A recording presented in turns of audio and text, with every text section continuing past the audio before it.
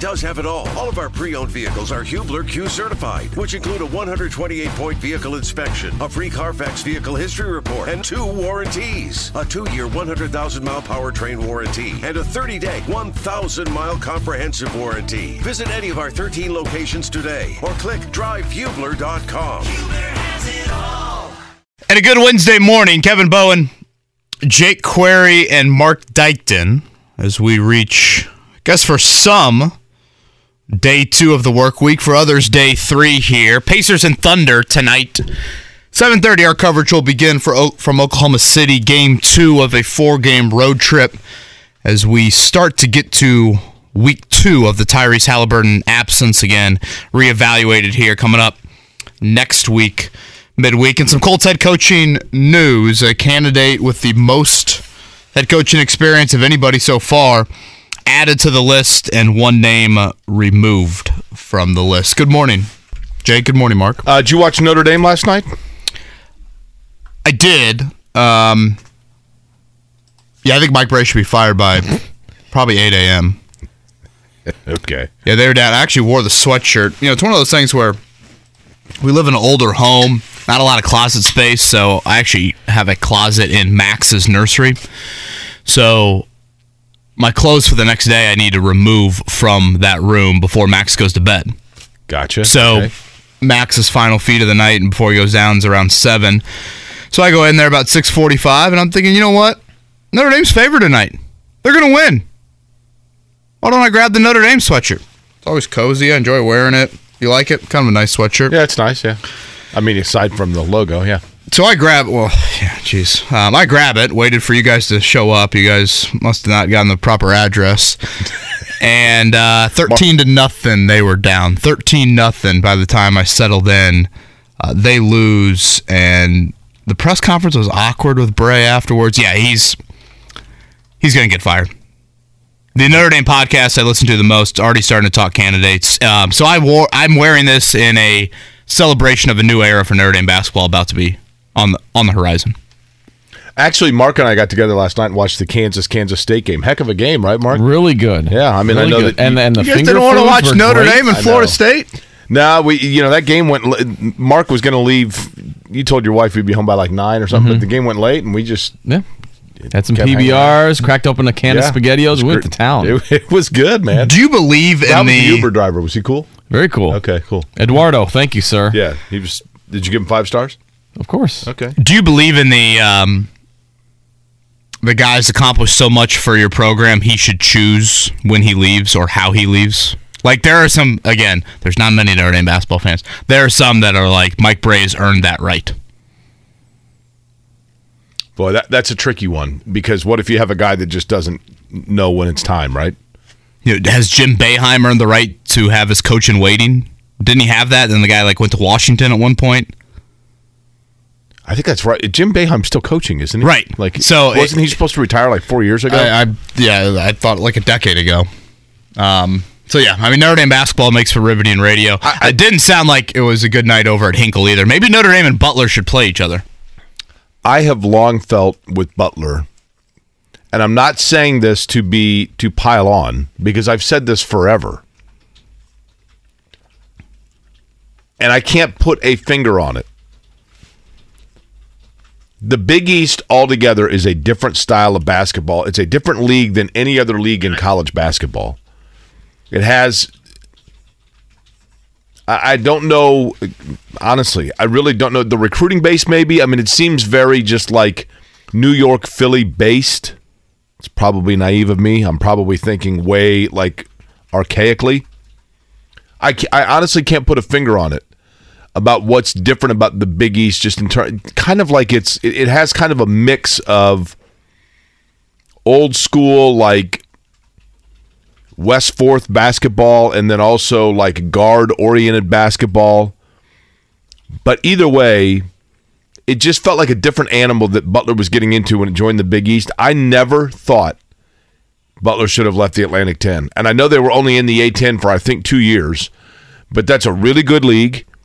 You know, when you're in the Horizon League, you basically have to win your league to get into the NCAA tournament for the most part, or have a 4 or 5 a one bid loss league season, right? Yeah, the A10 you probably get a couple bids, and the A10 usually gets 3 or 4 in, and they are schools that are a nice mix in terms of their geography, their style of play, the smaller nature of the schools. You know, like a lot of the Big East schools are bigger, almost like commuter type schools. I mean, St. John's is in a major metro area. Georgetown is in a major metro area. Marquette, DePaul. And I realize Connecticut's not, but I don't know. I've always wondered if that's the right fit for them. And now Thad Matta is a hell of a coach, there's no doubt, but this thing feels like it's starting from the ground floor. Yeah, I appreciate Butler's ambition going to the Big East. Bless you, Mark. And obviously, Thad Matta's not even through year one, has had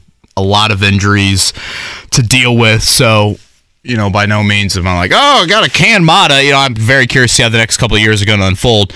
But I also didn't think Butler would get blown out to the effect that they've gotten blown out in really every single Big East loss. You look at their 6 losses. Last night they lose by 21 to Creighton at home.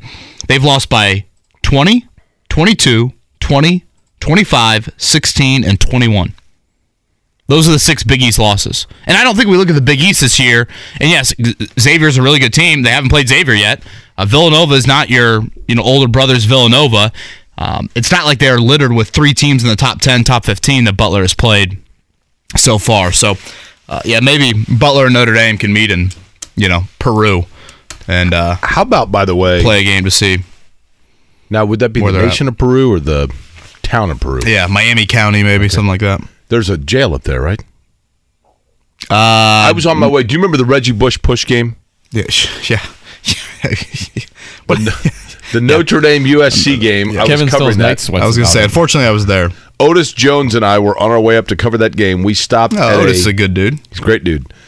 We stopped at a gas station, whatever, in, I think it was Peru. And in Miami County, there is a good McDonald's BP Connect, like in the Rochester BP, area. Yes, and I don't know, is it a minimum security or maximum? I mean, it's like a mid-level security state jail or prison that's in Miami County. But we were in the gas station, and a guy had escaped and was inside of there trying to cash a bad check when they came in and rearrested him to take him back. Yeah. That's quite the scene. I'm like, we're just here to go to the game. Yeah, that's what I wanted to do to Reggie Bush after the game. How about this? I don't know that I realized this until I read it last night.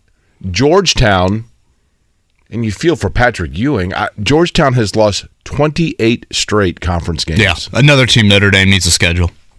28 straight conference games. I watched them the other night. They hung in there with Villanova on the road the other night. I thought they were going to finally get it. Yeah, they are, as we said, they are the Big East free space game. I mean, that is unbelievable. Georgetown, of all teams. And Kevin, I think that one of the things that becomes a challenge for teams that's very easy for us to forget, we think that like Georgetown, you think like, oh, well, they just need to make a coaching change and Georgetown will be right back. Well, will they?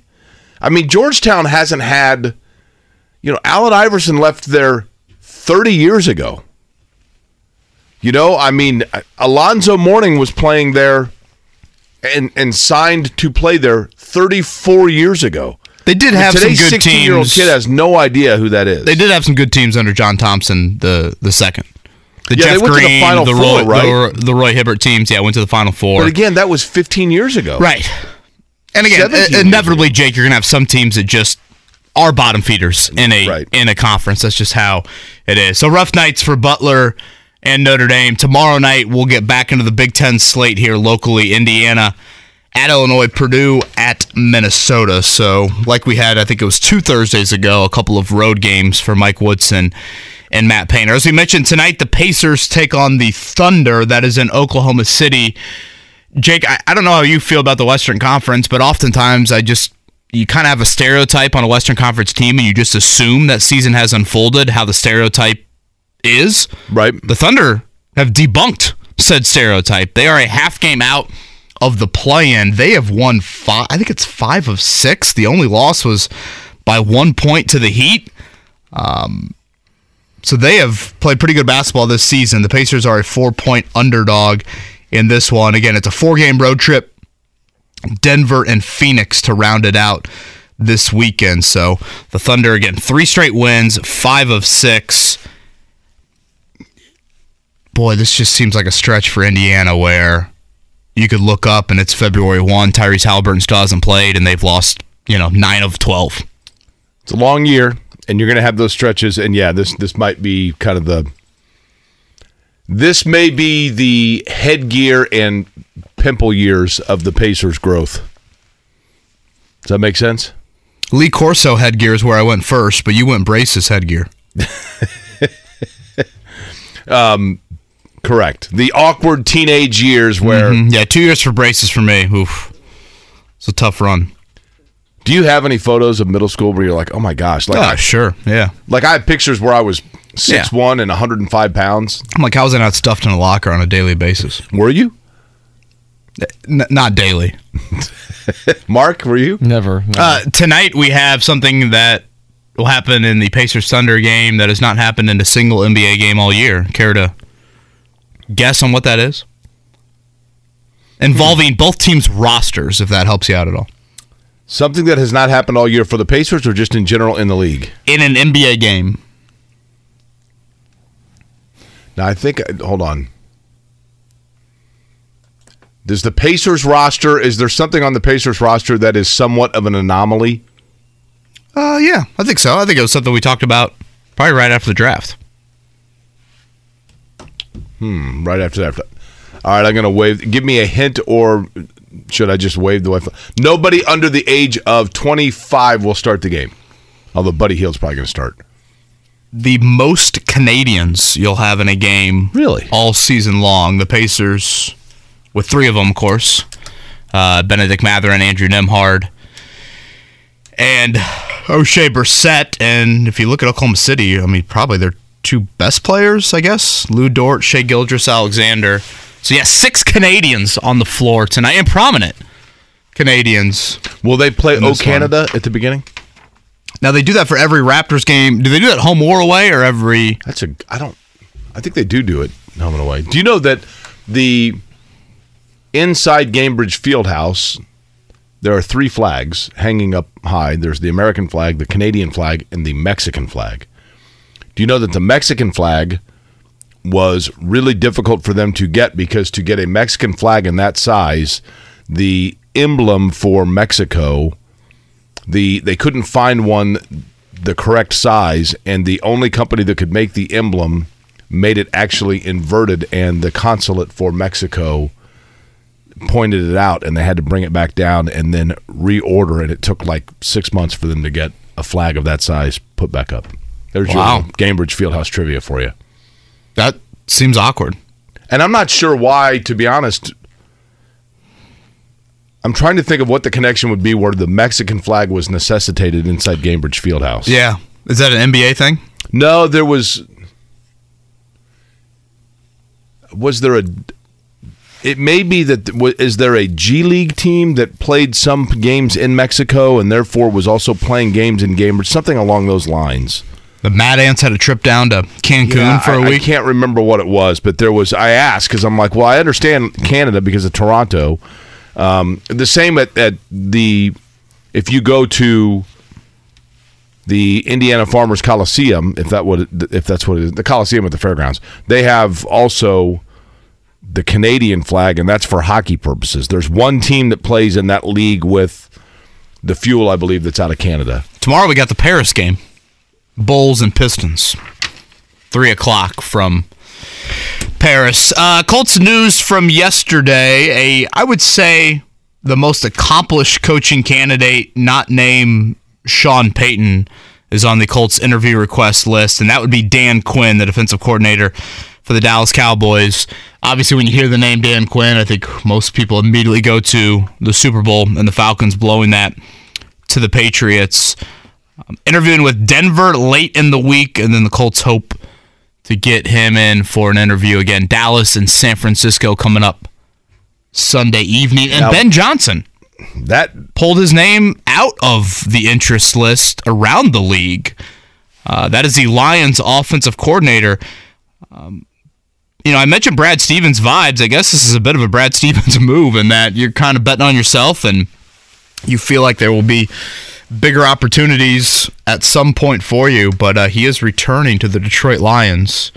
You think that's any indicator of the types of openings out there, the quarterback class, I guess, in 2023, or is this just a young guy that feels pretty good and has only been a coordinator for a year and I think knows the these chances will be there for him? I think it's a wise move, actually, because there's probably betting on Jared Goff again?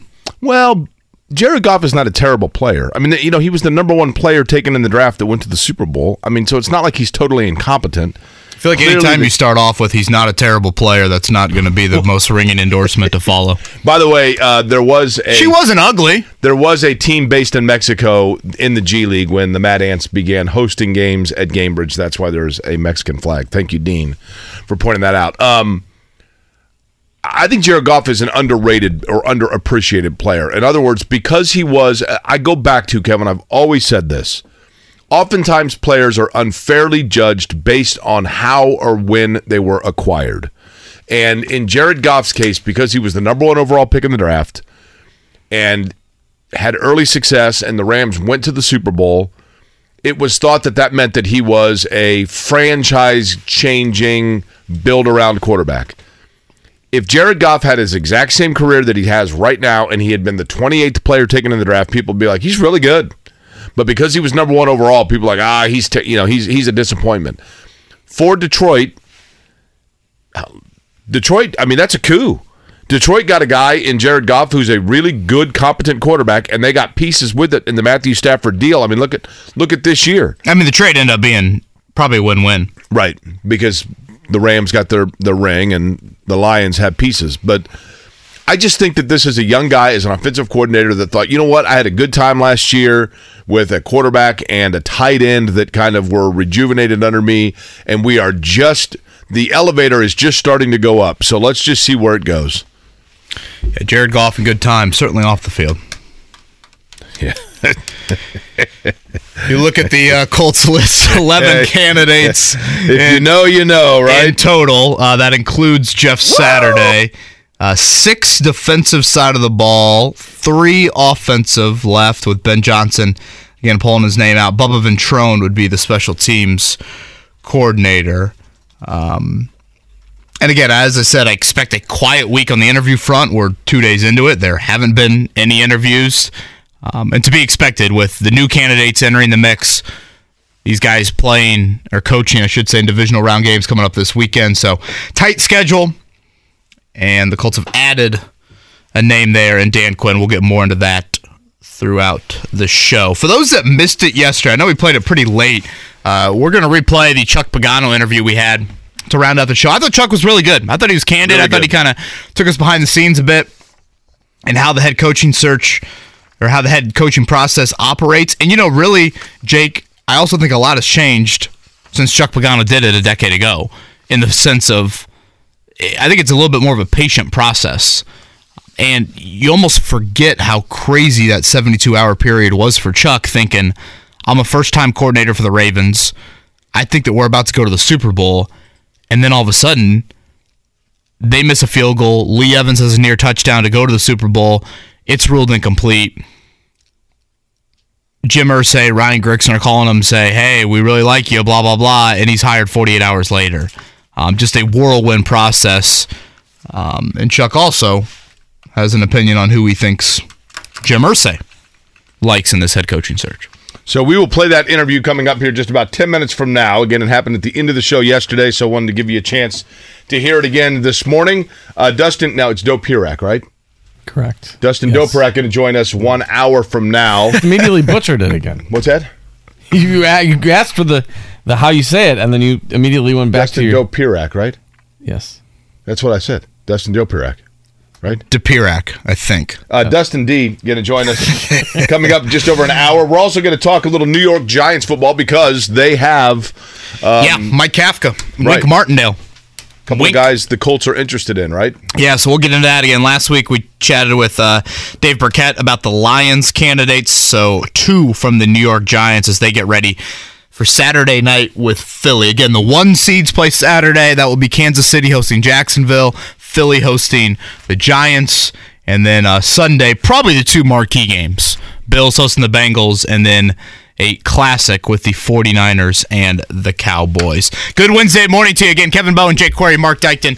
Kevin and Query right here on 93.5, 107.5, The Fan. The Morning Checkdown, brought to you by Ball State Basketball. Get your tickets at ballstatesports.com on 93.5 and 107.5 The Fan. Hey, how about those Cards? Chirp, chirp. Let's begin with that. Last night, 71-70 over Western Michigan at Worthen Arena. Ball State is now 8-0 at home. Jerron Coleman had 22. Peyton Sparks had 14 as the Cards. Now 13-5 overall and 4-1 in the MAC. So that's a good win anytime. I realize Western Michigan 6-12 overall. But anytime you get a hard-fought win like that, a couple of questionable calls. I probably should mention that. For Ball State, good win for Michael Lewis's group. It was Creighton 73-52 over Butler at Hinkle Fieldhouse. Creighton now just 1-4 on the road. Andrew Nimhard's little brother Ryan, 12 points, 11 boards in that game. Elsewhere around the state, Valpo over Illinois, Chicago, Southern Illinois over Evansville, and Kevin, mute your headsets. Can we just move on? Florida State 84-71 over Notre Dame. Kind of reached that point as a fan where you're like, is that probably a good thing to send a message to the athletic department that a change is needed? Tonight in Oklahoma City, Pacers and Thunder, 4-point underdog in that one. Again, don't get the impression that the Thunder are just outright tanking and the worst team in the NBA. They're 21-23. They've won 3 straight. All of those were on the road. They've won 5 of 6. Obviously, Tyrese Halliburton still on the men for Indiana. This is game 2 of a 4-game road trip. Jake, if you look at the rest of the month, you've got these 3 on the road. Then you have the Bulls and the Magic. And to close out January, you have rematches with Milwaukee and Memphis. There's probably a good chance you're an underdog in like 6 of those 7. Almost all of them, yeah. So, obviously, a very critical juncture of the Pacers season as the NBA trade deadline is 3 weeks from tomorrow. High school basketball, by the way, I hope I'm saying this last name correctly. I hope I am. Would it be Doughty? D-O-U-G-H-T-Y? Big Zane? Zane Doughty. All-time rebound leader at Ben Davis High School. I believe that was set yesterday. He looks like he's like 28 years old. Like, I mean that in a good way. Like, that kid's That's built. pretty good at a program like that. No doubt. I mean, a school that big with that kind of history, that is impressive. The big kid from Ben Davis who played basketball over at Ohio State, was it DeJuan Jones? I think he declared for the NFL draft. I'm not 100% sure on that. I probably should know it before I say it. But yeah, that is very impressive. Ben Davis got a hell of a team this year atop the 4A standings. Again, on the Colts front, Dan Quinn has entered the head coaching interest list for Indianapolis. Ben Johnson, I think a name a lot of people were intrigued by, the OC from Detroit. He is returning to the Lions. He had interest elsewhere, not just Indianapolis. So he is the first name I think we've seen kind of officially remove themselves from consideration. Of course, Dan Quinn with Atlanta. There are some connections there within the Colts personnel department with Ed Dodds, Chris Ballard's right-hand man. Ballard was very fond of what Dan Quinn built defensively early in those Atlanta years. You kind of forget, Jake, there was a stretch there. I guess it would have been, like 2013 to 16, where Dan Quinn had defenses in the Super Bowl 3 out of 4 years. The 2 in Seattle, and then Atlanta, of course, going early in his tenure. Not the same sort of defensive success the rest of the way in Atlanta. Dallas is getting back to that with a pretty good unit, but that is certainly what he's known for. Dan Quinn and Matt Ryan, man, get the band back together, right? Yeah, let's go. That'll make people drive off the road here early on this Wednesday morning. We come back. Chuck Pagano, he joined us late in the show yesterday, so I know a lot of people were not able to catch that. Really enjoyable interview we had with Chuck, just on the whole head coaching process, his thoughts on a potential favorite in the eyes of Jim Irsay, and asked him about the Jim Irsay we've seen over the past year. There's been some meddling from the owner. Did Chuck ever experience that in his time here in Indianapolis? We'll chat all about that with Chuck Pagano next. Whether it's audiobooks or all-time greatest hits, long live listening to your favorites. Learn more about Kisqali Ribociclib 200 milligrams at KISQALI.com and talk to your doctor to see if Kisqali is right for you. Whether it's audiobooks or all-time greatest hits, long live listening to your favorites. Learn more about Kisqali Ribociclib 200 milligrams at KISQALI.com and talk to your doctor to see if Kisqali is right for you. Hey, good morning to you. 24 minutes before the hour of 8 o'clock. Jake Query along with Kevin Bowen and Mark Dykton on this Wednesday. Yesterday, at the end of the show, we got a hold of former Colts head coach Chuck Pagano to kind of talk to him about just the overall process that would be taking place for the Colts and for coaches as they tried to basically come up with a match on who will be the next man to be the head coach of the Indianapolis Colts. And I began by asking Chuck Pagano just exactly what does the process look like in terms of the questions that are asked and the conversations that flow during the acquaintance, is that the right word? Getting acquainted with one another process. I think what people are doing now may be a little bit different than my situation. Mine was so late. You know, we had just played in the AFC Championship, lost to, the Patriots, and then went in. But I think now this first initial round is kind of a get-to-know type of deal, where just what's this guy's personality, what's in his DNA, maybe share, the organization share their vision a little bit and what they're looking for, and then mostly, get some background on the individual, some personal stuff, what his philosophy is, how he sees a team being, made up, some of those things. So I think it's more of, a lot of get-to-know stuff. Some teams may go a little bit more in depth on this initial one, but I think what you're trying to do is, like when you look at the Colts, they've obviously cast, to use a cliche, right, cast a wide net and had a bunch of people in this first week. Most of it, per the rules, is virtual. So they're just trying to maybe eliminate, some of those names, get some guys on, and maybe it's just not a fit. But I think it's mostly, is this guy, the leader of men that we heard this guy was? What kind of feel do we have? What's his personality like? Does it look like it'll be a fit, with our general manager? Does it look like these two can work side by side in a collaborative effort to make this thing work? And then maybe down the road, guys, it's you get into more of the philosophical stuff of, how do you see the roster being built? Where do you see our team? Can you give us an evaluation of our team, offense, defense, the specialists that you have on the team currently? Where do you see the holes in this team?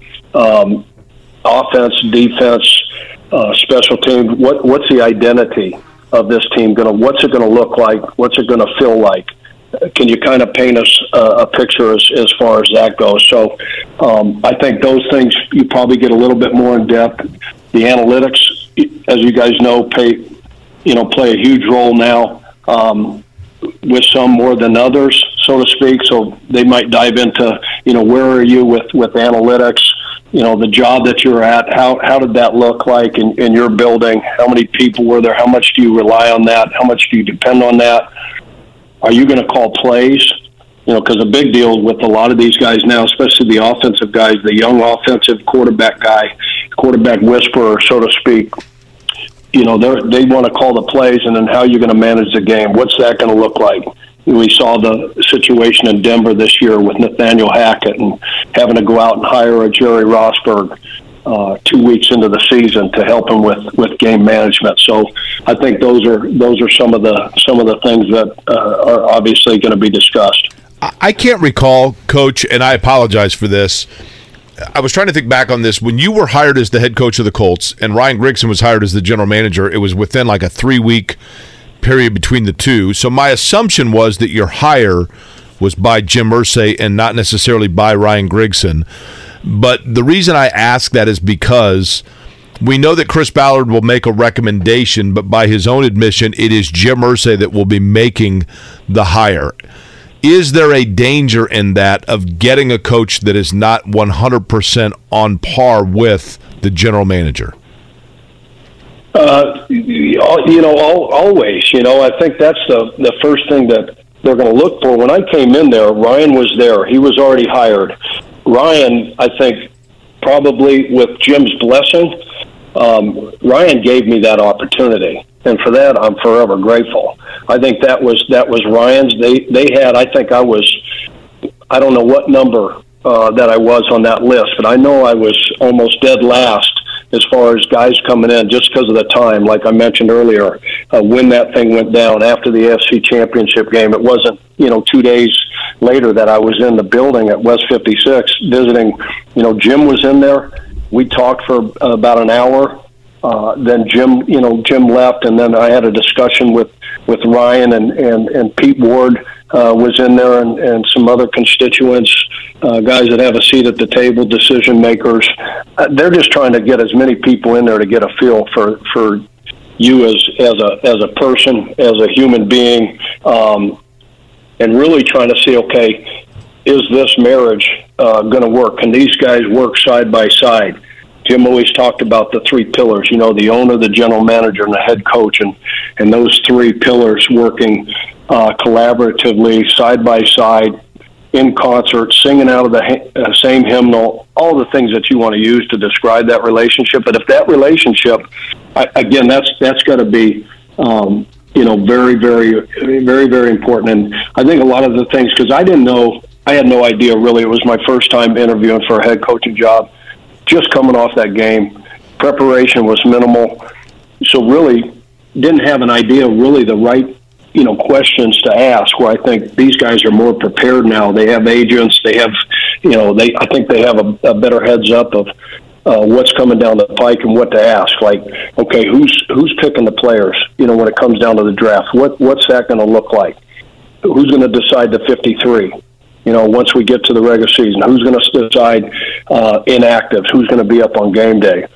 But the most important thing to me is that relationship between the GM and the head coach, and we've seen some this year. I mean, just look at the Giants and what happened there with Brian and the GM there. So very, very important. He's Chuck Pagano, and he is with us here on the Payless Liquors Hotline. 6 years as Colts head coach, 53-43 in his time here. Chuck, I want to stay there for just a second. Like, your emotions leading into that AFC Championship game. I mean, that was a crazy game. I mean, you guys had a golden opportunity, not to bring up a bad memory, you had a golden opportunity certainly to win that game. And then, can you walk me through maybe like that Saturday, Sunday, Monday of thinking Super Bowl, you guys lose in excruciating fashion, and then boom, you're scrambling for this interview, and if I'm not mistaken, you had to kind of convince Bruce Arians to be your OC, bring him out of retirement. It's not like you had this locked-in plan necessarily going into the interview. No, it was definitely fly by the seat of your pants, Kevin. I mean, it was wild. Like you said, you go up there, we've got the ball late in that game, we're down 3, 23-20. Flacco's taking us down the field, throws what we all thought was a touchdown catch to Lee Evans, if you remember, in the corner of the end zone there, and the DB knocked it out right at the same time and called him from incomplete, missed a chip shot field goal to go to overtime, and then get home in the late game, get home early that next morning, go in the office. John calls me in, said the Colts called, they want to talk to you. And I'm like, about what? To your point, I had no idea they even still had a job open, because all of us were so immersed in the AFC Championship game, the game itself, preparation, all that stuff. So I had really no idea. And then the next thing you know, you're on the phone. I'm on the phone talking to Ryan, set up an interview, hey, I need some time to get some things together, get some thoughts together. And it was like, don't worry about it. Just let's come up, let's chat, let's get to know each other. Jim wants to meet, whatever. So, send the plane down, get on the plane. Next thing you know, I'm in the building, and then the rest is history. I mean, it was wild.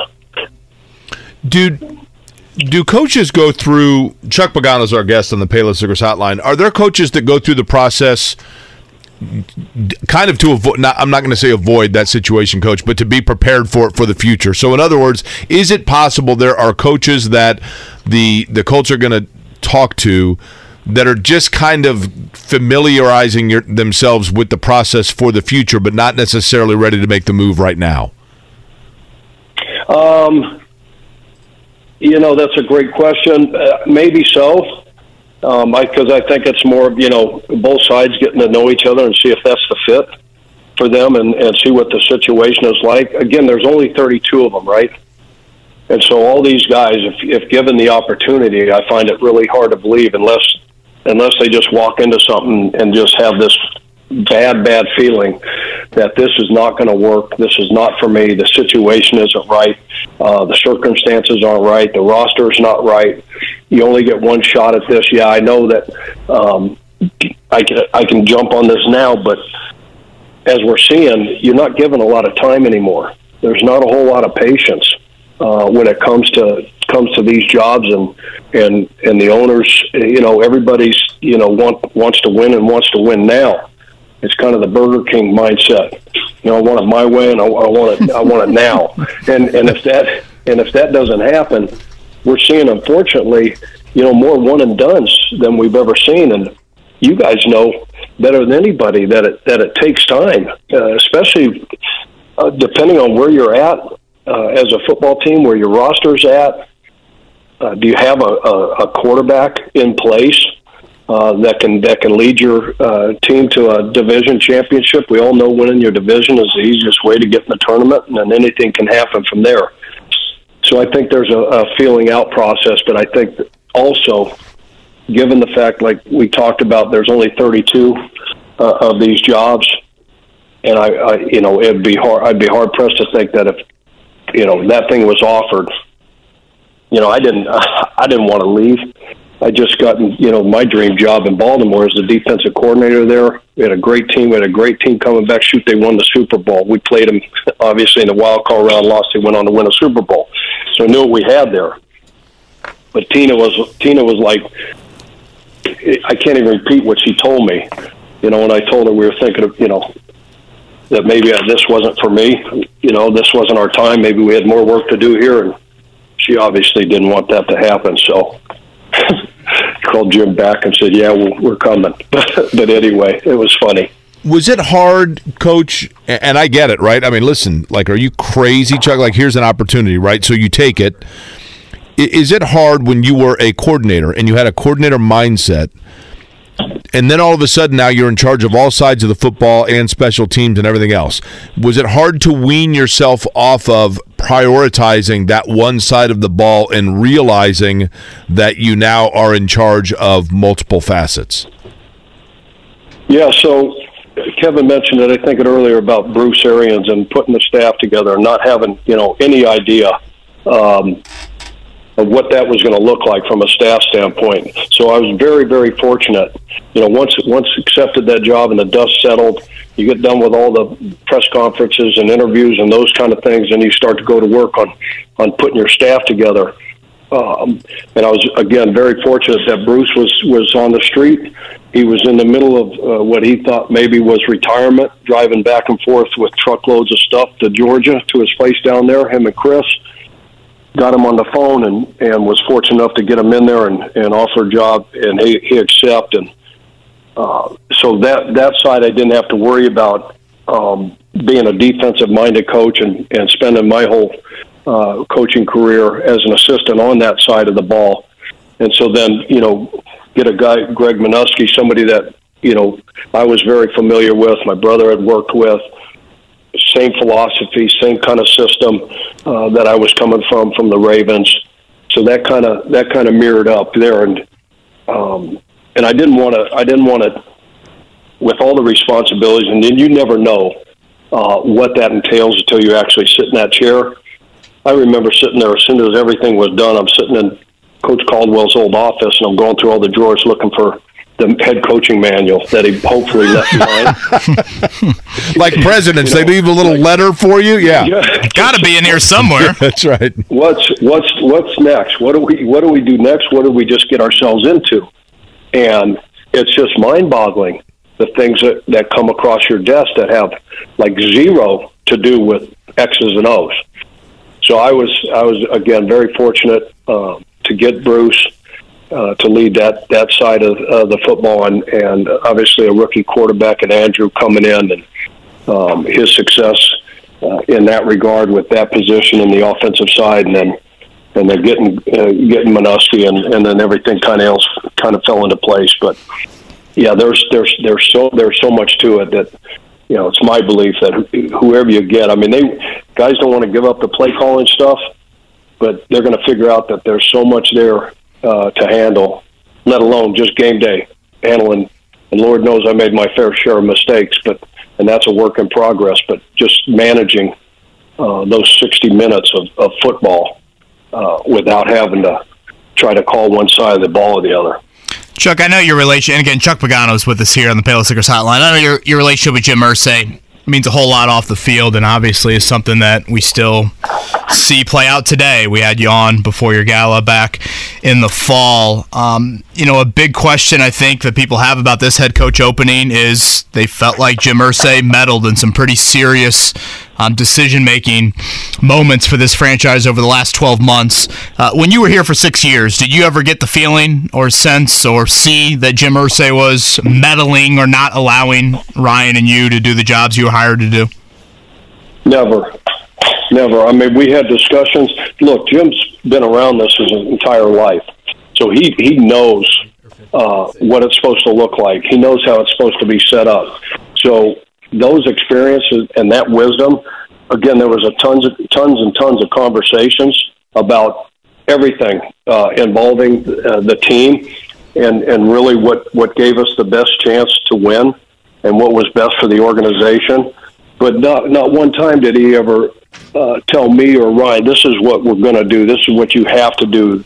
He just set the expectations and then said, okay, these are the expectations, and let us do our job. And so it's a bottom line business, as we all know.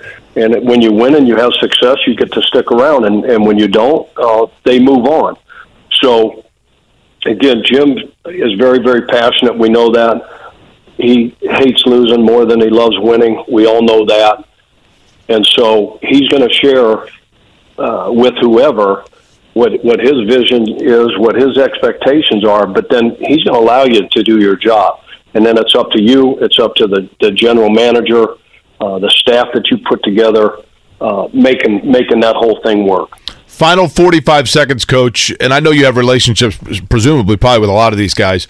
Just in your heart, or just deep down, the guy that you think ultimately the Colts are going to zero in on is who? That's a great question, and one that I wish I had an answer for. But conventional wisdom would say, I mean, we all know, obviously, how much Jim loves Jeff, and so obviously, I would say that just knowing that relationship, that Jeff probably is the front runner right now. But there's so many quality candidates. You think about Bieniemy and the success that he's had. That Evero, the DC. I'm just looking at the names that they've already talked to. Aaron Glenn, Ben John, the offensive guys. Bieniemy, Johnson, Steichen. Kafka now with the Giants, the job that he's done there, Brian Daboll and Danny Dimes. When they pick it, Coach, we're going to have you back on when they pick it. How's that, right? to give your breakdown. Does that work? Yeah. You guys are going to love Wink Martindale's interview, too. Hopefully you get in front of him. Again, that was Chuck Pagano yesterday. We were kind of up against it there at the end of that. Wink Martindale, one of those names that's kind of been a late arriver, if you will, Kevin, in terms of names that are being mentioned, but I thought really good insight overall from Chuck. Kind of a Bruce Arians resume for Wink Martindale, and he kind of reminds me of Bruce, and Chuck said that there to close out the interview. I do think there's an aspect to hiring Jeff Saturday that, if it happens, Jake, I am extremely fascinated by. Don't necessarily agree, but fascinated by. We'll explain more coming up in the 8 o'clock hour. We'll get into the Pacers conversation and take a look at Wink Martindale and Mike Kafka, the two Giants candidates. They've entered the mix here this week. We'll do that coming up in the 9 o'clock hour. Kevin and Query on a Wednesday. Whether it's audiobooks or all-time greatest hits, long live listening to your favorites. Learn more about Kisqali Ribociclib 200 milligrams at KISQALI.com and talk to your doctor to see if Kisqali is right for you. Dustin Dopirak joins us 30 minutes from now. Thanks again to Chuck Pagano for his time yesterday. 8 o'clock hour underway on a Wednesday. How are you? Jake Query along with Kevin Bowen and Mark Dykton here on The Circle. Kevin, in looking at the Colts and in listening to Chuck Pagano there towards the end, I thought it was interesting when he said, listen, the incumbent is always the favorite, so to speak. I don't know if that means that Jeff Saturday is per se the favorite to land the head coaching position for the Colts, but one would assume, maybe assume is the wrong word, but it would seem as though it would be wise to go with somebody that has an offensive mindset. I think what we forget, Kevin, is not only are the Colts going to be looking for a head coach, but obviously then, probably an offensive coordinator as well, right? So a couple of areas to go with that. Yeah, and there's an aspect to Saturday and that hire that, again, fascinated by. I wouldn't agree with the hire, but the fascination to me is like, what the hell is his coaching staff going to look like? When you see a name like Dan Quinn, Raheem Morris, D'Amico Ryans, whoever, you inevitably kind of go to their coaching tree and just kind of pull out, okay, that guy has a connection there, that guy's connection there. You can kind of see, Kyle Shanahan tree, Sean McVay tree, etc. With Saturday, is Dan Orlovsky his offensive coordinator? Right. I mean, fair, right? And I say that in all seriousness. Jake, will Peyton Manning have any involvement if Jeff Saturday is here? Surely not. I thought you brought. I got to thinking about this. I was going to say, I thought you brought up a pretty good point about Peyton yesterday, and if you don't mind, this is after the show, but don't mind, or please share that. If you look at, let's analyze or take a look at Jeff Saturday in October. Jeff Saturday in October was a beloved Colts figure who was in the Ring of Honor, who was, the underdog feel-good story, and everybody in Indianapolis loved Jeff Saturday. Hey, he's on billboards all over. Correct. Bailey and Wood, right? Spokesperson for a company. I mean, just a great guy in general. His, whatever's happened in the last couple of months doesn't take away from the fact that he is a great dude. But yesterday we took, bro is probably how he would like to be referred. That's right. Yesterday we took 2 different phone calls from people saying, if they hire Jeff Saturday, I'm done. Now, we both know people aren't ever going to be done, right? That's fun to say, but his legacy in Indianapolis, I'm not going to say is tainted, but the mindset or the thought process of which he is viewed now is multi-layered. Peyton Manning is arguably the greatest quarterback to ever play the game. But I think I've told the story. I mean, I won't tell the whole story, but when I worked at Channel 6 and they retired his jersey number at the University of Tennessee, I went down with the aforementioned Otis Jones to cover it. And Vernon Cheek, who was working in media relations for the Colts at the time, came up to me in the locker room the next week and said, hey, Peyton mentioned that you were down in Knoxville for his jersey retirement. And I said, yeah. And he goes, well, he wants to know if he can get the footage of that, of the coverage of that. He'd like to have a copy of it. And I thought, we get calls a lot of times from people whose kids were on Friday Night Football that they want video of that. But Peyton Manning, so Peyton Manning and the perception of Peyton Manning is extremely important to Peyton Manning.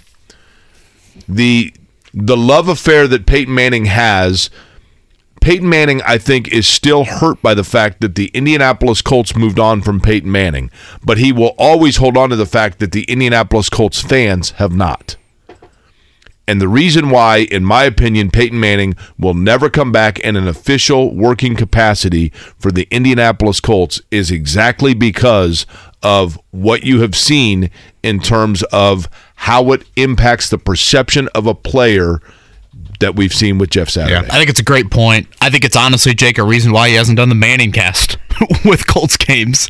I know that's not the same thing as, being the interim head coach for a couple months, but Peyton, I'd say it's an understatement how much he worries and is in tune with perception of how he's viewed, especially in this market.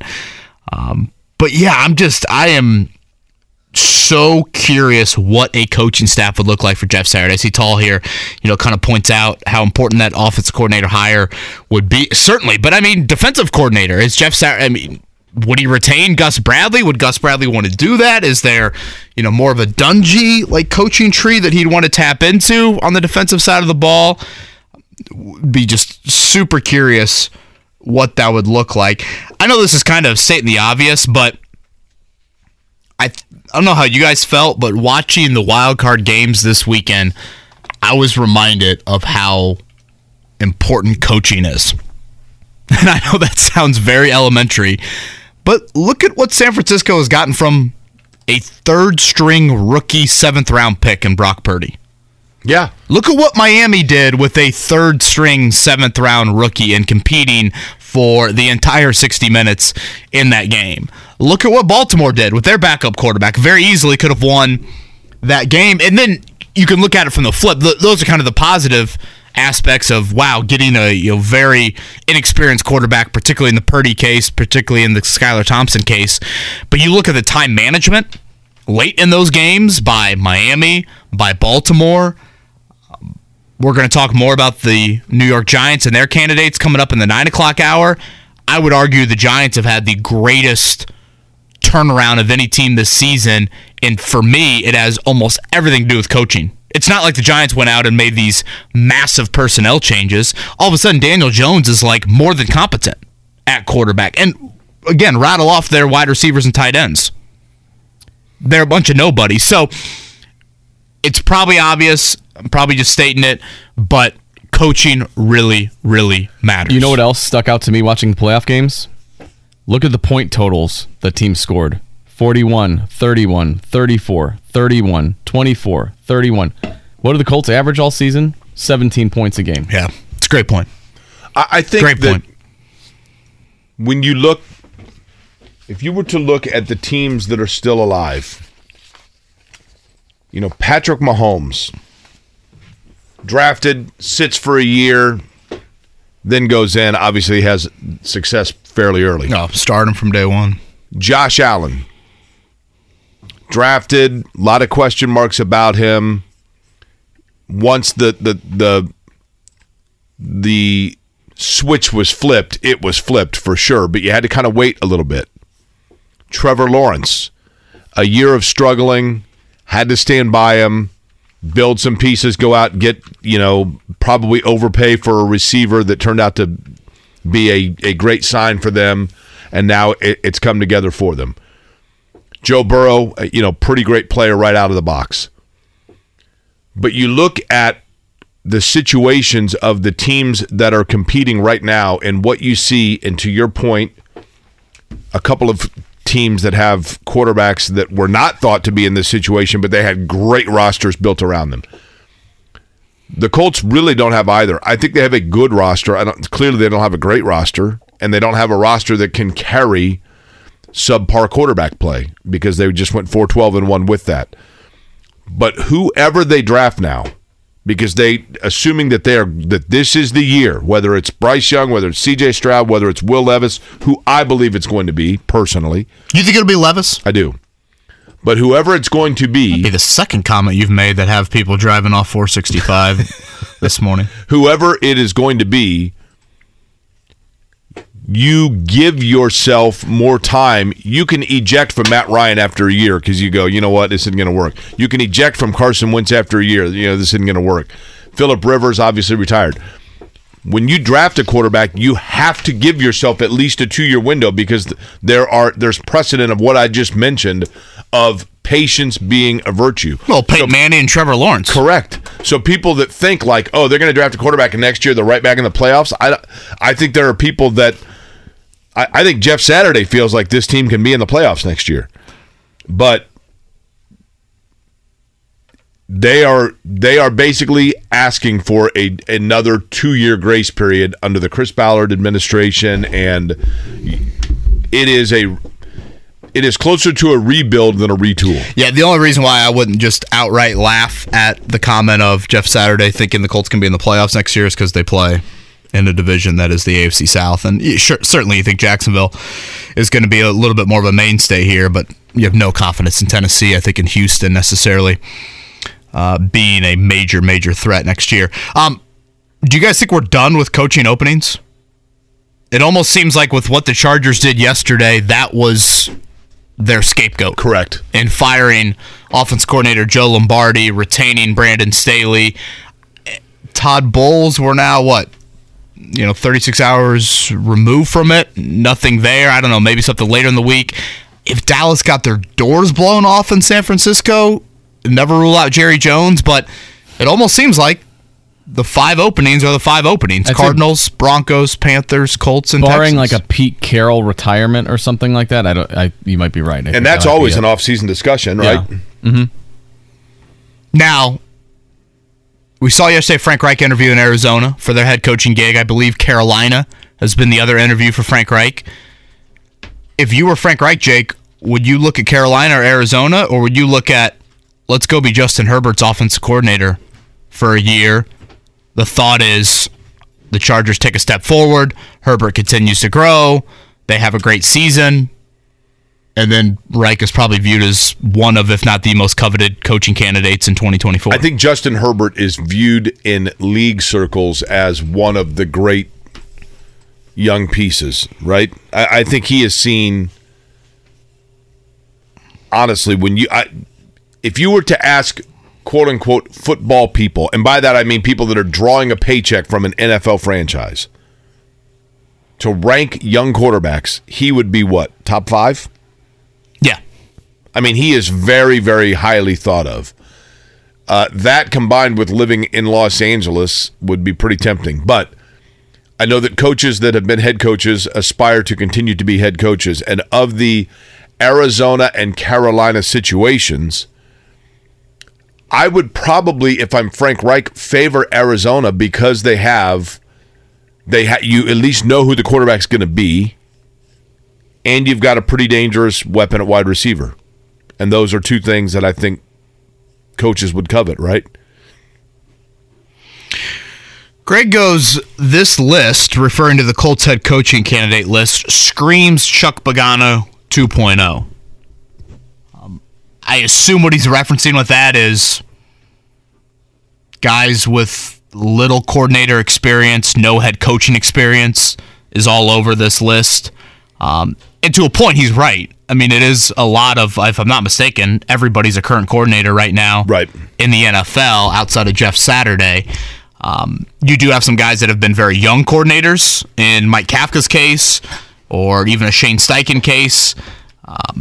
Ben Johnson pulled his name out, but you have, particularly on the offensive side of the ball, some young coordinators there. Defensively, you have a little bit more experienced coordinators.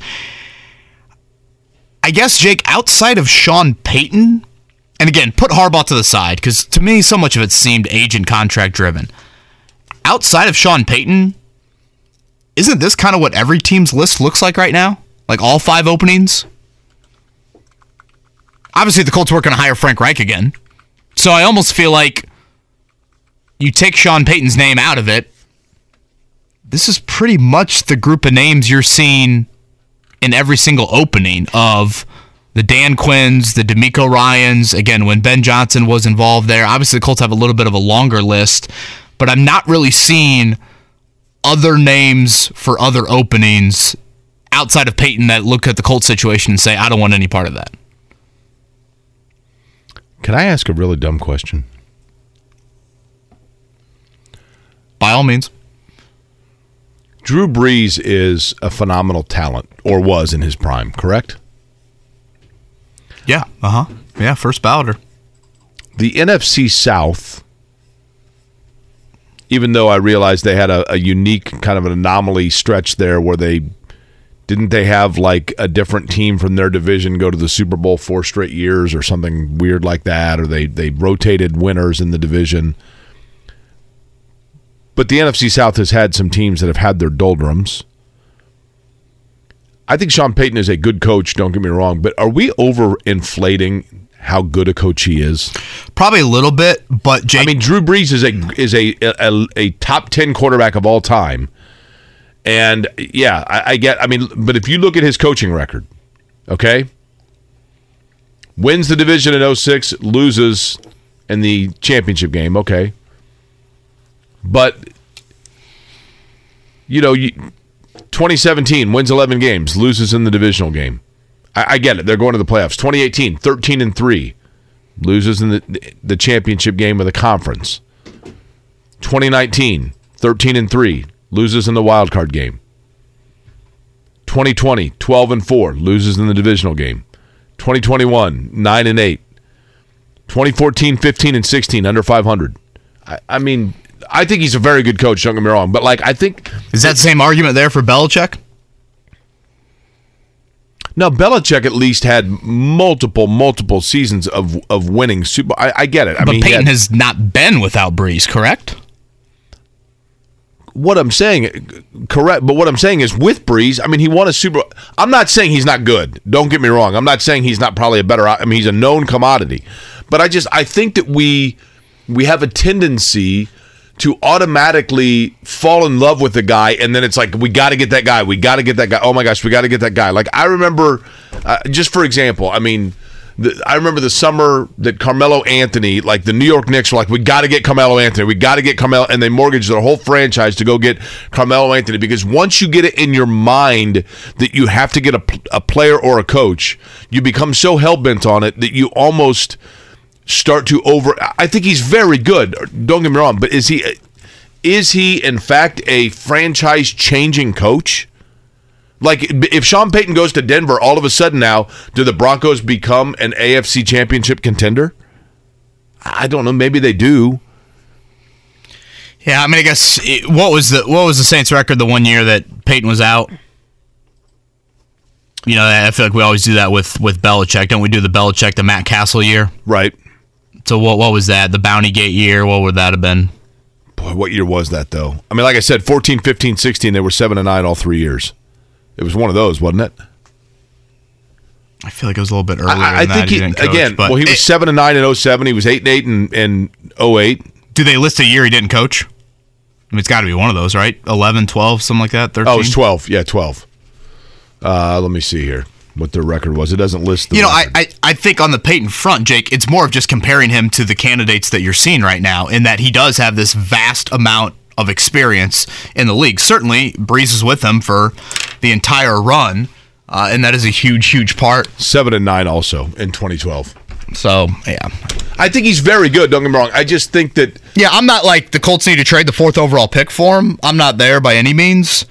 But I just think that when you make a move like this, the Chuck Pagano-type resumes, to Greg's point, like, those are the resumes. And if you look at Carolina, you look at Arizona, you look at Denver, all of these openings, it's pretty much the same people.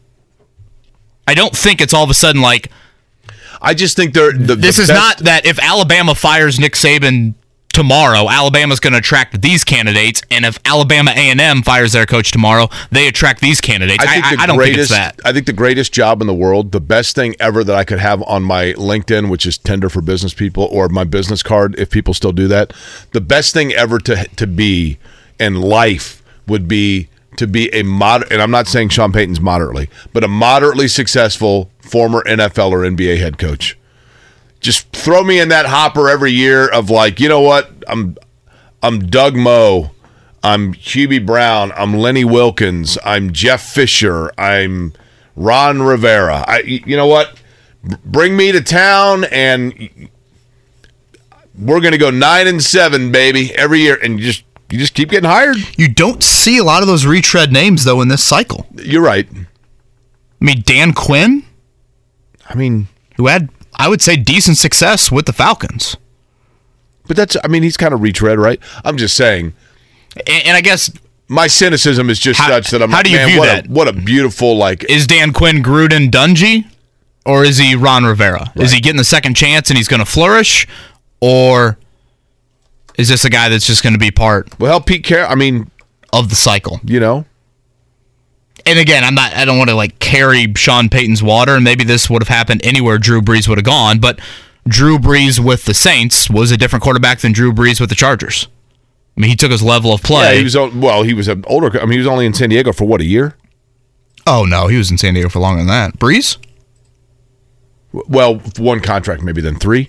Yeah, I mean, again, he was still early in his career, but it's not like Drew Brees was this number 1 overall pick. You knew he was going to turn into that. This was, still an early second-round pick that, who knows? Maybe he would have had the same sort of career anywhere he went, but obviously with the Saints, he took off. We'll talk some Pacers coming up in a few here. Dustin Dopirak going to join us, and then Patricia Traina covers the Giants in the 9 o'clock hour. Again, I didn't realize that Brees, by the way, not to cut you off, was there for 5 years. I didn't think he was there that long. Yeah, because it was, the passing of the torch there with Rivers, right? Yeah, well, I mean, obvious. Yeah, but then and the whole shoulder injury situation, and yeah, they drafted Eli, right? And then wasn't that how it worked? Wasn't the thought Brees was going to go to Miami with Saban, but correct. Miami didn't clear him medically. So they went to Dante Culpepper, right? And what could have been with all of that? Again, Mike Kafka, Wink Martindale, the 2 Giants coaches. Ben Johnson pulling out of this coaching search league-wide. I know some people really liked him. But Kafka's an offensive name, really young, but is intriguing to me, so I'm looking forward to that conversation coming up in the 9 o'clock hour. Let's hit a morning check down. The Morning Checkdown, brought to you by Ball State Basketball. Get your tickets at ballstatesports.com on 93.5 and 107.5 The Fan. Good Lord, you go through this 2001 NFL draft that Brees was in. My God, how many people were in that draft? In a good way? They're very good. Chris Weinke, was he one of them? Give us some names, Mark. Michael Vick, LT. Yeah, Tomlinson. Richard Seymour. Let's see. Steve Hutchinson, Santana Moss, Steve Smith. Drew Brees, the first pick in the second round. Well, how about that draft for the Chargers, right? Was it LT 5th, and then they came back and got Brees? Who was the Colts selection that year? Let's see, where are they at? The Indianapolis Colts selected Reggie Wayne. Right? Yeah, Reggie Wayne, Todd Heeb. Reggie Wayne, Todd Heeb, Drew Brees went back to back to back. Who did Washington take, a receiver out of Clemson that year in 01? Washington, Rod Gardner. Okay, Washington had told Reggie Wayne they were taking him, and then they took Rod Gardner. Santana Moss, Steve Hutchinson went right after that. Morning checkdown, by the way, beginning with Ball State. You just heard him mention 71-70 last night over Western Michigan. Cards now 13-5, 4-1 in conference. They are 8-0 at home, and I noticed crowd shots look pretty good. So people starting to figure out that Michael Lewis's team pretty darn fun to watch at Worthen Arena. Can we get him to South Bend? Michael Lewis? There's probably a lot of people that would like for him to. Dane Fife still want to coach? There are a lot of people that are looking at Michael Lewis, and they're like, when he gets there to Interstate 69, does he take a right and go north, or does he take a left and start heading south? Whoa, easy there. In a couple of years here, right? Teron Coleman, 22. Peyton Sparks had 14 for the Cards. Elsewhere last night, Creighton 73-52 over Butler. Ryan Nimhard, that's Andrew's little brother, 12 points and 11 boards. Dogs now 3-6 in league play, 11-9 overall. It was Southern Illinois over Evansville, Valpo over Illinois, Chicago, and Florida State or Notre Dame. 84-71. Irish now sub 500. 9-10 and 1-7 in the ACC. Hey, Seminoles were 1-9. They're fighting back right now against Kevin's Fighting Irish. Yeah, Maddie looked up the TV late last night and goes, "Oh, Notre Dame's coming back." I go, "Maddie, look at Florida State's record, 5-13." That's gonna be a bummer for Andrew Nemhard. Like the one game your brother plays in your backyard all year long, and you're on the road trip. Yeah. Do you remember the name Chris Quinn for Notre Dame? He was kind of the guard with Chris Thomas back in the day. That's the guy I want. Eric Spoelstra's top assistant in Miami. I think he was floated around here when they hired Nate Bjorkgren. Eric Spoelstra, heck of a coach, man. Yeah, very heck good. of an NBA coach. On the Pacers front tonight, they are in Oklahoma City again. Don't assume it's the Thunder. They are just outright tanking. They're actually playing pretty good basketball as of late. They've won 3 straight on the road. They've won 5 of 6. There is a half game out of the play-in in the West. We mentioned this earlier. You'll have an NBA league high tonight. 6 Canadians on the floor if you combine both rosters. Shai Gilgeous-Alexander, Lou Dort, outstanding for the Thunder. Josh Giddey, their lottery pick from last season, pretty good player as well. Outside of that, the Thunder, it's just you're kind of like, wait, who are these people? Pacers, again, a 4-point underdog. Game 2 of a 4-game road trip after tonight. They'll be a little further out west at Denver on Friday, and then a back-to-back in Phoenix. 9 o'clock tips, Denver and Phoenix to round out the week. Dopirak or Dopirak? Dopirak. Yeah. Man, I wrote it out phonetically for you. I feel bad for Dustin because I mean it as no disrespect. And my last name's Query, so I mean I got to be careful. But it's like a mental hurdle for me. It is a mental hurdle. Yeah, it's a tough one. Good dude. I mean, I'm Dykton, so I Dustin's old beat, by the way. He covered Indiana basketball for the Bloomington Herald-Times. Actually did a little bit of that earlier this year. IU and Purdue both back in action tomorrow night. Purdue's at the Barn. That's a 7 o'clock tip. If you're going to play at the Barn, 6 Central is probably a good time to play. And then Indiana at Illinois, I think that's an 8:30 tip there from, they call it the Spaceship? It looks like a spaceship. The other Assembly Hall. So those would probably qualify as 2 disappointing Big Ten teams so far. Do people in Illinois call Indiana the other Assembly Hall? They probably do, right? Probably. I believe the Bloomington one is the original Assembly Hall, right? Sounds right. God, Minnesota's terrible. 7-9. And their former coach got off to a good start in New Mexico, right? I saw that. The other night I saw was Richard Pitino against Tim Miles. You remember when Tim Miles was at Nebraska? I thought Tim Miles did a good job at Nebraska. He would tweet at halftime. I always loved that. He would tweet at halftime. I thought that was great. Obviously, we stink. We can't rebound. No halftime adjustments there either, right? You go in, you get your orange slices, coach sends a tweet, and you head back out. Boom, boom, boom, boom. Dustin Dopirak, talk Pacers next. Jake is our next guest in the NBA. Whether it's audiobooks or all-time greatest hits, long live listening to your favorites. Learn more about Kisqali Ribociclib 200 milligrams at KISQALI.com and talk to your doctor to see if Kisqali is right for you. City you would least like to be in? No, because Oklahoma City has the Cowboy Hall of Fame, and I'd go visit that. But other than that, I don't know what else. John Wayne and Clint Eastwood memorabilia? I guess the follow-up would be, which city would you have below Oklahoma City? From an NBA standpoint. You know, I'm in the minority here that I think Sacramento's kind of cool. But that would probably, okay. And I know that we got to get to Dustin. I'm just going to say this, and then I don't want the backlash because people are going to light me up for it, okay? This time of year, Detroit would leave a lot to be desired. But truth be told, go over to Windsor. Well, that is true. Go to Roots. Outside of the weather, Orlando doesn't do much for me.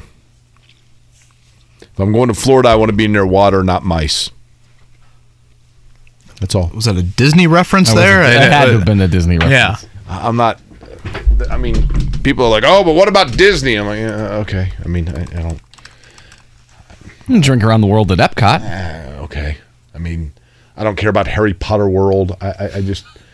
I don't know. You're too cool for school. The Cowboy Museum for Jake Query, though. That's right. That's right. Didn't have Give me a Lucky Strike, not a butterbeer. Right? Here were these animatronic animals. Didn't have Mickey Mouse dig on my bingo card here for Jake, but sure enough, well, there we are. Dustin Dopirak, very gracious with his time right now. It is 7:30 in Oklahoma City now. I thought you said it's Dopirak. No, you dope. Dopirak. It's close enough, guys. Dustin, you've probably gone through this your entire life, so apologies on that front. Totally. It's supposed to be Pier, but that's all right. Dopier, but it's all right. It's all right. Dopirak's fine. If you get the syllables right, generally. But here's the thing: is it Dopirak or Dopirak?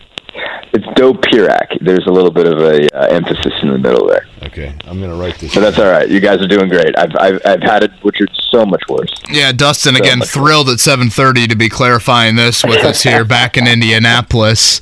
The mice joke was good. I was entertained. So. Yeah, let's not give Jake too much credit there.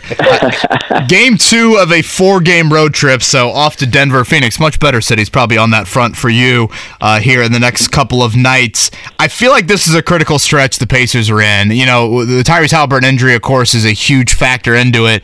But, Dustin, I feel like for the first time in a while, Pacers fans have now gotten out of this like short-term thrill of the season and realized ooh, should we pump the brakes a little bit and be looking big picture?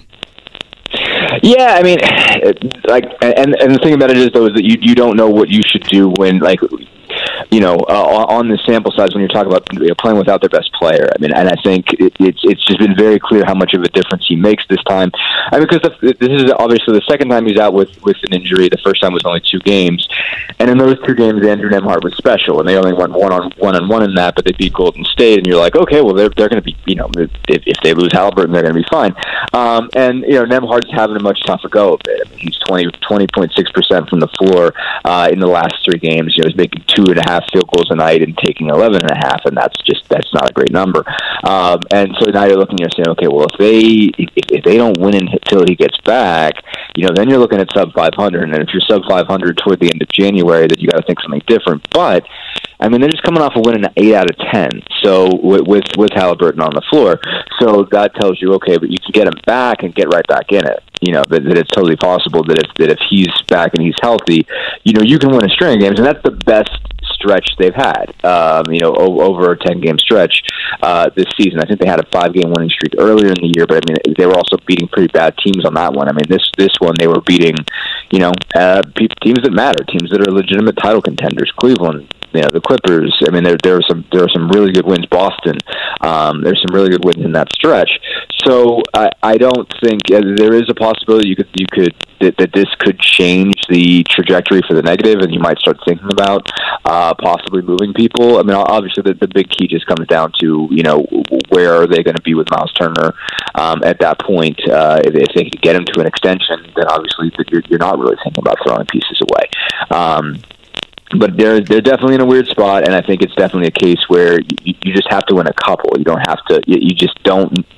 You need to just not lose out. You need to just find a way to get a couple wins on this trip. Maybe beat Chicago on Tuesday when they come back home. I mean, just get something out of this stretch where Halliburton's not playing, so that you're not totally free falling while he's out. Let's begin with this, Dustin, on the Halliburton front, and then I've got a follow-up about Miles Turner. But I know that when Tyrese Halliburton got hurt, and it was the elbow knee deal, and it was that he's going to be reassessed in 2 weeks. That reassessment is expected to take place exactly when? And have you heard from either Halliburton or Indiana in general, just overall, as to where they feel that timeline is? Has it moved at all? Not so far. I mean, the only thing I could say is that we haven't really just heard much of him, but he was in Milwaukee on Monday because I mean that's just close to his hometown in Oshkosh, and he was pretty much the mayor there.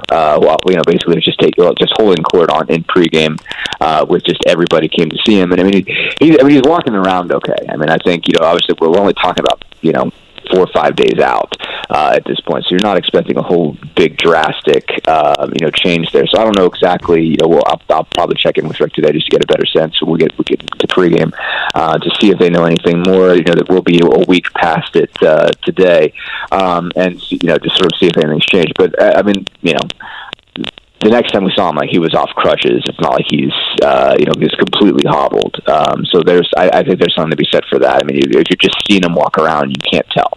It's not very obvious. Now, obviously, Chris Duarte looked okay for a while before they actually let him play.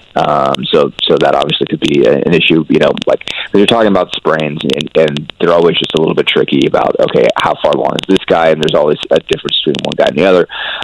But you're not looking at somebody who's just totally broken still at this point. I mean, I wouldn't. I haven't seen a reason yet to be concerned that it'll go beyond 2 weeks. But obviously we'll check in and see if there's anything more to that. I believe, Dustin, that the Pacers would really like, and we know that their preliminary offer was extended. I do believe that their priority is going to be to retain Miles Turner. But if they feel that there is a price tag they do not want to exceed, do you think, even though he was sent to Fort Wayne and fell out of rotation a little bit there, do you think that Indiana has started to feel like they've seen enough out of Jackson to make up if they were to lose Miles Turner? Could he take on the same kind of rim protection role, or does he not have the outside game, and therefore they would have to seek elsewhere to replace Miles Turner in the long run? I think they'd have to seek elsewhere to play him in the long run. I mean, I think Isaiah Jackson is definitely a rotation player in the NBA. I don't know. Yeah, I just don't know if he's Miles. Long term, I think that you've seen a lot of good things from him. I mean, I think and he's a great dude, and so like he's a very easy person to root for. You want to see good things for him, but there's just more variance in Miles Turner's game. I mean, like I'm sure by this point in their careers, Turner was a much better shooter even then, and now I mean, like he's not shooting 40, but like you can rely on him for one of those games where he hits 4, 5, 6. 6 is a little bit much, but like 4 or 5 threes. That's not a crazy number for him, and he hit some big ones on Monday, and that was a big reason why they were in that game. He comes back, after a couple of games out and goes for 30. And I just don't see Isaiah Jackson as being that type of guy. And on the flip side, I mean, like Jackson's terrific rim protector, and you've really seen that, I think, in some of these games recently. And a lot of energy. Again, very valuable player. So I don't want to do this just bang on Isaiah Jackson and act like he's not very good. I mean, I think he's a really good rotation player, and he can start for you on occasion. But Miles Turner is a guy that every once in a while can get you 30, and I haven't seen that from Isaiah Jackson yet. Obviously, he just turned 21 like last week, and so there's a lot more years to him. And certainly you could get by if with Jalen Smith and Isaiah Jackson. I mean, that's a functional rotation for a 5-man, but you don't have a plus 5-man between those two. And obviously everybody can develop, things can change, but I mean, you haven't seen Jackson as a guy that is confident stepping out at 3 a lot, where Turner has obviously done that for his whole career. That's always been an important piece of his game. I just have a hard time imagining. I mean, can Jackson be a poor man's Miles Turner? Yes, I think, but can Jackson be Miles Turner? I don't know, and I don't know that you contend for a title if you don't have somebody at least at Miles Turner's level at the 5. If you have long-term aspirations of them being really good, could they get by for a year with Isaiah? Yeah, they could get by for a year with Isaiah, but I don't know that you could. I don't think you're equaling him in the long term with Isaiah. Dustin Dopirak is with us from the Indianapolis Star right now in Oklahoma City tonight. Pacers and Thunder, 4-point favorite, Oklahoma City in that one. Obviously, one of the stars from the other night and really kind of out-of-body performance was T.J. McConnell from a scoring standpoint. Teams are desperate at the trade deadline. We know that full well.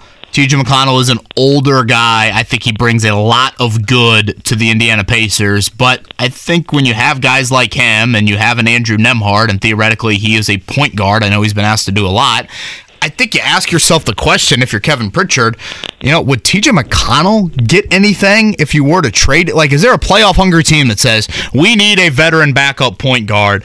Am I way off base on that, or do you think that is something the Pacers might just ask themselves of, okay, could T.J. McConnell, get us back some, late first-round pick from a desperate playoff team?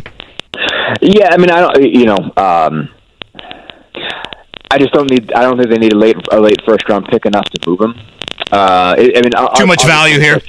Yeah, I think there's, but to your point, I think you'd have to look and see what's out there. I think you have to, if you can do better than that, if someone's a little bit more desperate and they need a backup point guard when they really need a second unit guy to take them the distance, then yeah, I think it makes sense to field offers. I mean, that's an important component to a championship team, is having somebody that can run the floor when you've got your second unit out there.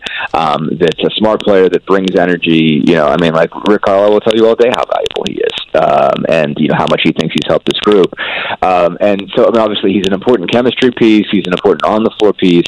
And Nembhard's having some moments where he's not been as good as, again, like you saw him, come out and be spectacular the first time Halliburton was hurt, and he's been phenomenal defensively. And that's, I think, a really important thing.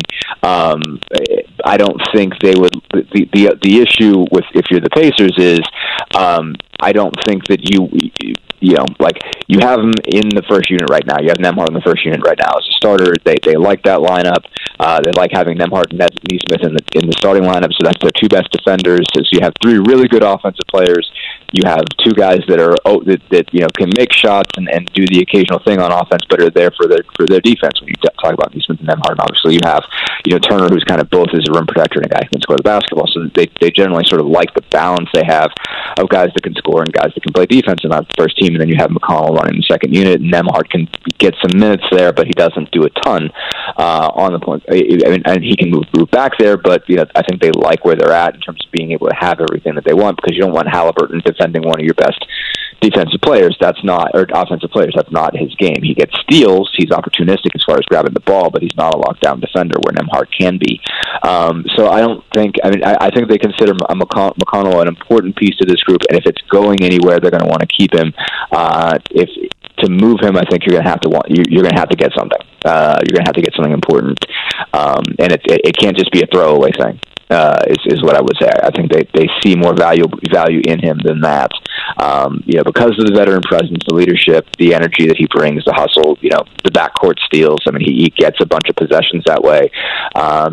He stands out when it comes to the analytics. Right now, in the 3 games that Halliburton's hurt, he's their second leading scorer.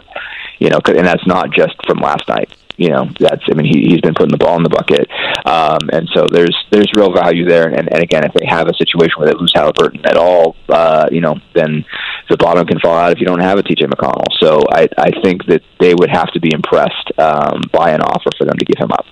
Dustin Dopirak is our guest. He is on the Payless Liquors hotline, of course, talking about the Pacers. All right, I've got my list here of if I was traveling the Pacers beat, the 5 cities, like if you had a day in between and you were in a city for the day, the 5 cities in the NBA beat that I would least want to spend that day in. And let me preface with, much of this is weather-oriented. I've been to all of these cities, and I think there are certain cool things about all of them. But my bottom 5, and I'm considering that it's probably going to be in the winter months, Detroit, Cleveland, Toronto, Philly, and then Orlando. Atlanta is in the mix because downtown Atlanta is nothing but hotels and chain restaurants. Your thoughts? So I haven't been to all of them yet. Now I love Philly because I got people in Philly, so I would never. It's a great city. There's no doubt about that. By the way, Dustin, a Penn State grad, so some ties. Yeah, important to say there. Like half my best friends in college are from Philly, or from the outstanding area. Chris Corman's a Reading guy from way back. Now he lives in outside of Baltimore now. But I've got good friends. The third guy we covered the Penn State football beat with in college, Jeff France, goes out there. So I got people in Philly, and I love Philly, so I could never put them on my list there.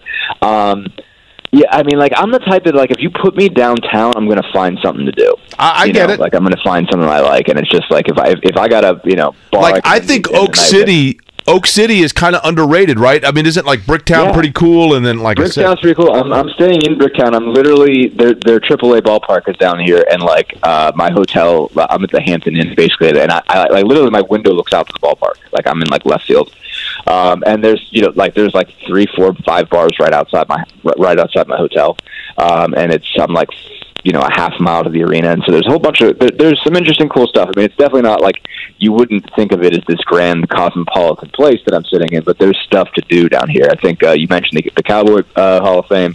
I walked and saw the American Banjo Museum is on the way down here also, so that's got to be a little bit of a trip. The American Banjo Museum, I got in there one time after hours. You know how?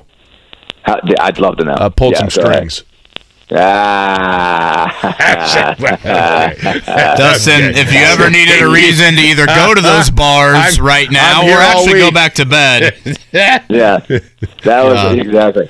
Okay, so what was the other? Mark, last time he probably responds to a text saying, you want to come on the show? Orlando was my last one, but we talked about that. You had Detroit. Yeah, I've only been to Detroit, I think, once, I want to say. I spent a month there one weekend.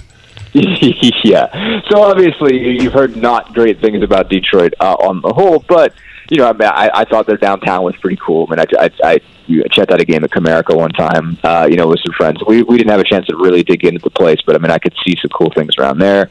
And so I don't know too much about where the arena's at, but that's a place I'm going to have to stay because I think they've got a Saturday, Monday deal, and we'll Windsor, baby. drive to that. Head to Windsor. There we go. Hey, last thing. Yeah, so we'll see. Dustin, Bricktown accurately describes the streak that Chris Duarte was on there. He might have broken out of it a little bit, but how big a concern was the slump that Duarte was in? I mean, it was putting a major weight on him. I think you've actually seen a weight come off really since. I mean, he hit a couple last night, or not last night. He hit a couple on Monday, and he seemed like there's a weight off his shoulders. Just since he finally went off for 25. I mean, like the wild part for me was like I only followed the team so close last year because obviously I was covering IU, football and basketball. So it was like, okay, there's only so many nights where I just like watched the Pacers, and I knew Duarte was shooting pretty well. But I mean, he got hurt like the day before they moved me over on the beat, and so I didn't even know. Like, I barely even seen him play when they brought him in, and brought him back when he came off the injury. And man, he just looked hopeless for that entire 11-game stretch. I mean, the numbers are just abysmal. He was shooting 18.6% from the floor, 3 of 32 from 3. I mean, that's just brutal, especially for a guy that considers himself a shooter. And I say considers himself, and that's not really a fair way to put it because, I mean, he had every right to. He was a great shooter everywhere he'd been his whole life. He came to, the Pacers and had a terrific rookie season shooting the ball. So he had every reason to think he should be able to just come right back and at least knock down shots, even if he wasn't going to be as explosive as he's used to being. Not that he's a super explosive guy, but he had reason to be able to put the ball in the bucket, and he just could not find it.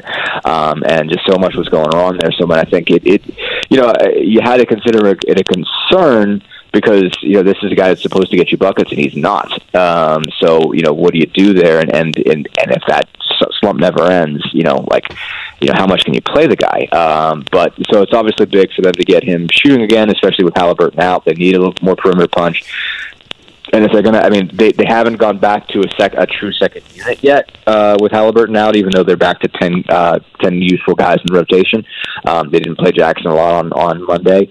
But you have to have a guy coming off off the bench. If you're going to move Mathurin into the starting lineup for a little while, you have to get buckets from Duarte in the second unit. You can depend on something from McConnell, but you can't depend on 25 and 4 for 3 every night. So they're going to need some buckets out of him during this stretch. And so it's really important that he finally got off the schneid. I think, I don't think he's going to go off for 25 every night. I don't even know if he's going to go for double figures every night, but I think you're going to see him start to make some shots. He just seems a lot more at ease. There is definitely a weight lifted off that man since Saturday. He's got your coverage from the road. After tonight, it's off to Denver and Phoenix coming up Friday and Saturday, a 4-game road trip for the Pacers. Dustin Dopirak with the Indianapolis Star. Dustin, safe travels, man. Absolutely. Thanks for having me, guys. That's Dustin Dopirak right there on the Payless Liquors hotline. We come back, we'll get back into the Colts head coaching search. 2 names on the list this week, both from the New York Giants. Patricia Traina will join us to talk more about Mike Kafka and Whether it's audiobooks or all-time greatest hits, long live listening to your favorites. Learn more about Kisqali Ribociclib 200 milligrams at KISQALI.com and talk to your doctor to see if Kisqali is right for you. Martindale coming up next. The Fan. Jake, we're going to be a bit selfish here in this segment, I think, for New York Giants fans. Well, that's a change of pace for me. Well, yeah. Exactly. That's a great point. For New York Giants fans, of utmost importance is Saturday night in Philly as the Giants take on the Eagles in the divisional round of the playoffs. For us in this market, we probably care more about their 2 coordinators, and Mike Kafka on offense and Wink Martindale on defense. The Colts reportedly have put in interview requests for both. If I'm not mistaken, I think both will hold off on interviews this week. Sounds like that could be on the agenda Sunday for either or both of them. And to get to know a little bit more about Kafka and Martindale, we head to the Payless Liquors hotline where Patricia Traina resides. GiantsCountry.com, Locked On Giants podcast, among others. Patricia, first off, good morning, and thanks for kind of deviating from, I'm sure, what a lot of your fan base wants to chat about. Good morning to you guys. Hope you're doing well. Let's start with the news earlier this week on the Colts interview request for both of them. Any level of surprise to hear the interest for Mike Kafka and or Wink Martindale? No, not really. I mean, when a team is doing well, which the Giants have been doing this season, their assistants are going to be in demand. I mean, I thought with Kafka maybe it would be another year, but considering what Daniel Jones, how he has turned things around under his, Kafka's play calling, Brian Dable's leadership, not a surprise at all. The Colts are a team that I'm sure are going to look into getting a new young quarterback and grooming a new offense and defense. So can't say that it's a surprise given what the Giants have done under Kafka on offense and Martindale on defense in the first year. Patricia, I think you touched on a really good point there in terms of what Indianapolis is going to have to do now, which is inevitably it seems as though go to a young quarterback. And let's talk about Daniel Jones and what New York was able to do. Was Kafka able to kind of bring something out of him here with Daniel Jones, or was this simply part of the maturation process of a young quarterback in the NFL finally kind of getting his footing underneath him? I think it was a combination of both. I think what Kafka and Brian Dable did is they basically reset Daniel Jones's mind. Remember, Daniel had multiple coaches, multiple coordinators, multiple systems. I mean, that's enough to send somebody into a tizzy. And Dable and Kafka being a former quarterback who, of course, as a coach, mentored or learned under Andy Reid, who, I think we can all agree is one of the best out there, if not the best. They came in and they offered some stability to him. They allowed him to make mistakes in practice, to get a feel for what he knows, what he's comfortable with and whatnot, and just grow from there. And you just saw it with Daniel Jones. Each and every week, he became more and more confident. And he's got that offense. It's not a juggernaut. Don't get me wrong, but it's certainly headed in the right direction under that system. Yeah, and I would argue, considering the personnel at wide receiver and tight end, it's pretty impressive what they've done offensively. Again, Patricia Traina joined us. She covers the Giants a little bit more. Mike Kafka, their offensive coordinator, and Wink Martindale, two candidates the Colts have interest in. While we're on the offensive side of the ball, let's stick there. I think when Brian Dable was hired, I was just under the impression that he would probably call the plays. We saw it with Nick Sirianni, at least early in his Philly career. Sirianni then handed it off to his OC, but it seemed like from day one, or at least there's a little bit of trial in the offseason, but Dable has not called the plays and allowed Kafka to do that. Can you kind of explain that process and exactly maybe whose offense we're looking at? Is this a little bit more Dable, or is this a little bit more Kafka bringing over what he knew from Kansas City? I think it's probably more Dable, but just by a little bit. Kafka brought some elements over from Kansas City as well as other, remember, Kafka was a former NFL quarterback, so he probably brought some things here and there from his playing days as well. But, the offense is primarily what they did in Buffalo. I would say the majority of it is. But there's enough, if you look real close, you'll see little elements that Kansas City likes to run. And it's been a very good blend for the Giants. Daniel Jones has really taken to it. And as you mentioned, with receivers that I think if anybody had said at the start of the season that these would be the top receivers he'd be throwing to, you'd be like, nah, no way. Then you throw in the addition of Saquon Barkley, a good runner who has just been really, he's been solid as all heck. And, you've had a great marriage and a system that has just evolved and been effective. Patricia, you have covered the New York Giants under several different coaching tenures, probably, for that matter, of different coaching styles.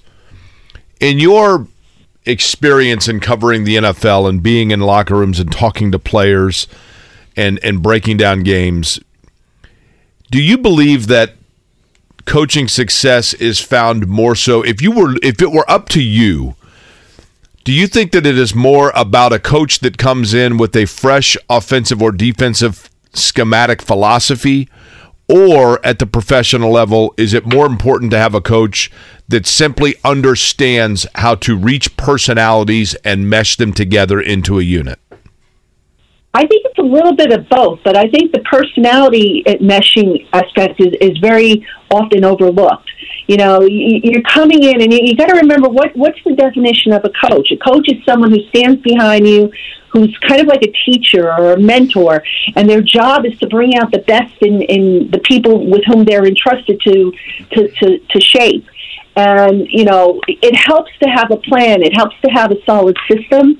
But sometimes what you see with coaches is that they don't have the personality to connect to their players. It's kind of my way or no way, or they don't have the ability to adapt. We've seen that certainly here in New York, where coaches have come in with knowing one system, and by golly, we're going to make this system fit. Even though our players might not be a fit for what we're running, we're going to make it fit regardless. So you have to have that flexibility, and that comes from the personal level. You have to be able to realize when, okay, maybe I can't have this guy do this particular play or make this particular throw, but he's good doing this. So how can we build the system or adapt the system around what he does well? She's Patricia Traina, again, covers the Giants, GiantsCountry.com, SI.com, Locked On Giants podcast. She's with us here on the Payless Liquors Hotline, getting to know Mike Kafka, their OC, Wink Martindale, their defensive coordinator. Colts have put in interview requests for both. Kafka's 35. You flip over to the other side of the ball, you've got a 59-year-old in Martindale. He's the oldest of the 11 candidates the Colts have looked into so far. We had Chuck Pagano on with us yesterday, and he mentioned that Martindale, we will love him from a personality standpoint, kind of compared him a little bit to Bruce Arians. Certainly a guy that strikes me as you'd like to, sit next to and have a beer with. How would you describe what Martindale has brought defensively? Because, that is, unlike offense, Brian Dable is primarily on that side of the ball. I'd assume that's his baby over there. Yeah, Wink Martindale, the personality, I think you nailed it when you said he's the type of guy you'd want to sit and have a beer with. The thing about Wink is, he came into the league. He's always had that reputation as being aggressive, which feeds into the mentality of a defensive player. What do defensive players like to do? They like to be aggressive. They like to get after the quarterback, get after the receiver, get after the ball carrier. So Wink Martindale is all about that.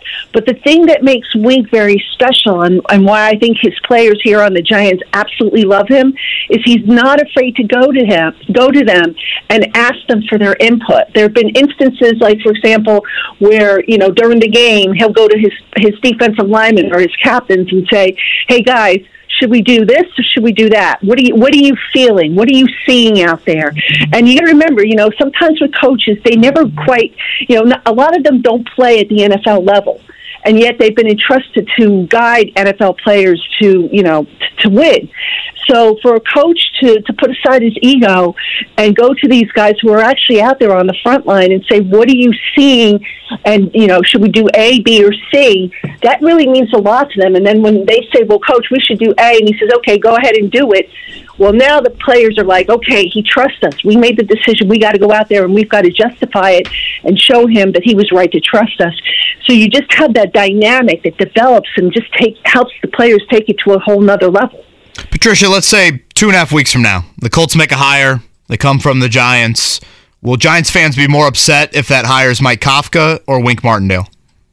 Oh gosh, I think it's going to be 50-50. But if I had to take a guess, maybe Wink. And the reason why I say that is because I believe, and this is not a diss on Mike Kafka, I think they would be devastated if Kafka left, but you had Dable with that system. There's enough of that system that can carry over. And plus, I think they might have somebody on staff already if Kafka were to move on. Over on defense, do they have somebody on staff who can take over for Wayne? Possibly. But that's a little trickier. I would think they'd want to establish continuity if they could. But, at least they have more continuity because, Dable's not going anywhere for a while. Hopefully not for a long while. So I would say probably the more devastating loss would be Martindale. In terms of the New York Giants and the upcoming matchup with Philadelphia, just while we have you here to wrap it up, your thoughts on the matchup and what New York needs to do to stay alive. Yes, it's a tough one. It's the third time going to be a charm for the New York Giants. The Eagles have a loaded roster. I think we can all agree that they have an absolutely loaded roster. Maybe the 49ers have the best roster in the league, but That's down the line, hopefully. The Giants, against the Eagles in the Week 18 game, their backups played the Eagles starters pretty solid. Now, to be fair, both sides were pretty vanilla because I think both sides anticipated there might be a possibility they'd see each other in the playoffs again. But the Giants, if they want to stay alive, number one, first and foremost, you got to play a clean game. You can't have mistakes. Number two, I think their best bet is going to be to try and get that running game going. The Eagles have shown on defense that they can be run against. So if the Giants can do that, maybe that loosens a few things up down the field. If they can't run the ball, then I think it's going to be a long night for the Giants. Then on the other side, it looks like Jalen Hurts is going to play. Now, the Eagles look like a totally different team, and they struggled without Jalen Hurts in the lineup. So he's going to be back. How much they're going to ask him to do, my guess is they're going to just take the constraints off and say, look, it's all or nothing, so let's just do it. So they've got to make sure that he doesn't burn them with his legs because, look, if he's burning them with the legs and then he's got those three receivers that he can throw to, that can make for a long night as well. So got to get a clean game, run the ball, and just, zero in on Jalen Hurts. Try to affect him. I think Martindale is going to be a little bit more aggressive this week than he was last week against Kirk Cousins and just, leave it all out on the field. If you look at the wild card weekend, we saw the third matchups, divisional teams playing each other for a third time. We saw all of the underdogs have second half leads, so that's got to be encouraging to the Giants as they look at themselves as a touchdown underdog in Philly in what will be a raucous atmosphere come Saturday night. Patricia, great stuff. We'll see what happens the rest of the head coaching cycle. Might have you back on if they do make an official hire here of a Kafka or a Martindale, but really appreciate you kind of breaking off from the game on Saturday and giving us a little bit of insight. My pleasure, guys. Have a good one. That's Patricia Traina right there on the Payless Liquors hotline. Again, Jake, I'm intrigued by Mike Kafka, 35 years old. Your diehard Big Ten audience, probably your degenerate Big Ten audience that bet on Northwestern and Minnesota at noon in November.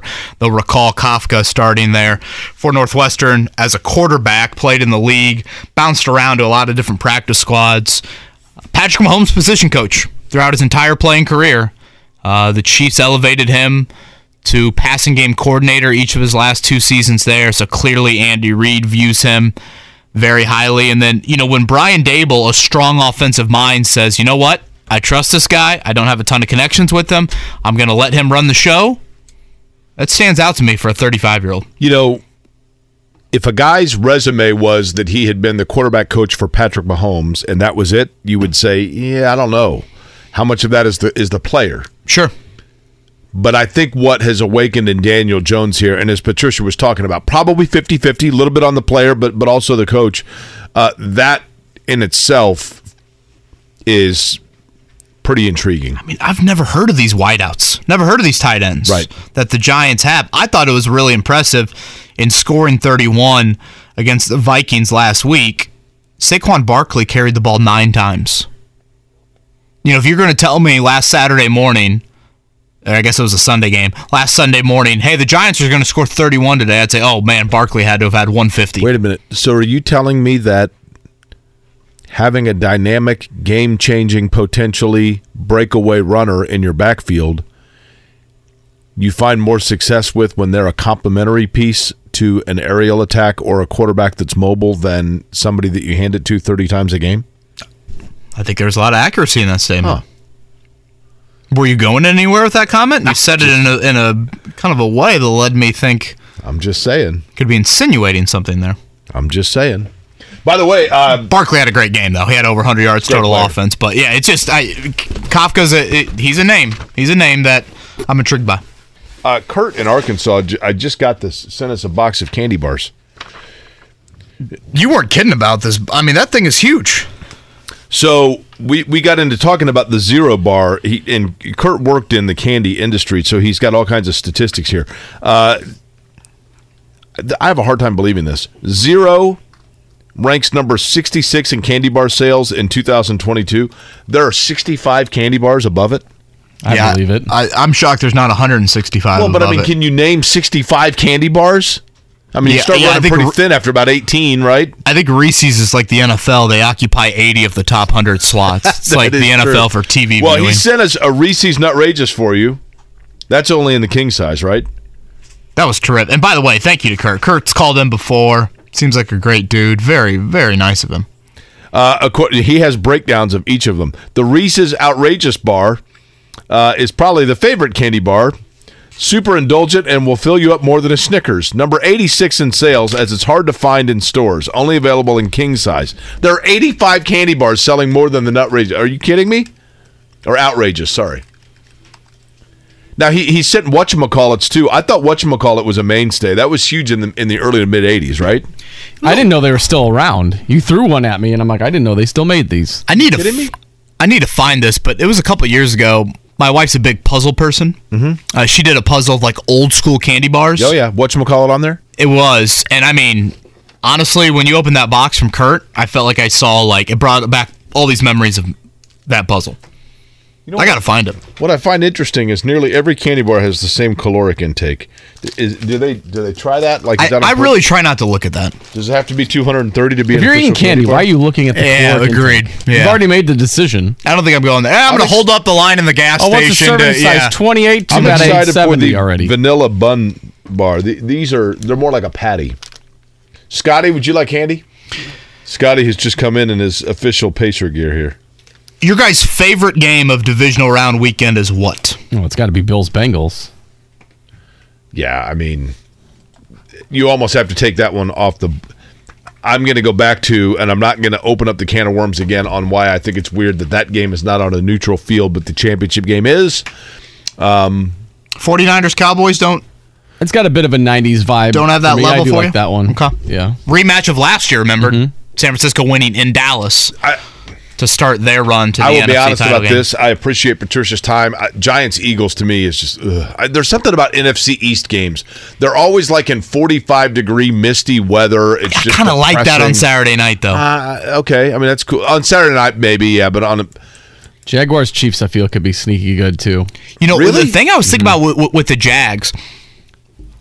Tennessee and Houston. I know this is a little bit earlier in the Mahomes era, but Tennessee and Houston played road playoff games at Arrowhead and more than held their own. Remember, Houston had that huge lead and Kansas City came back to win that game. And again, I don't know if AFC South magic or whatever. Obviously, the Colts, when they went to Arrowhead, they did not have a lead in their playoff game there. But that is something that I'm curious about. Which of the four games? Jacksonville in Arrowhead, the Giants in Philly, the Bengals in Buffalo, or Dallas at Levi Stadium, if that's what it's still called, in Santa Clara.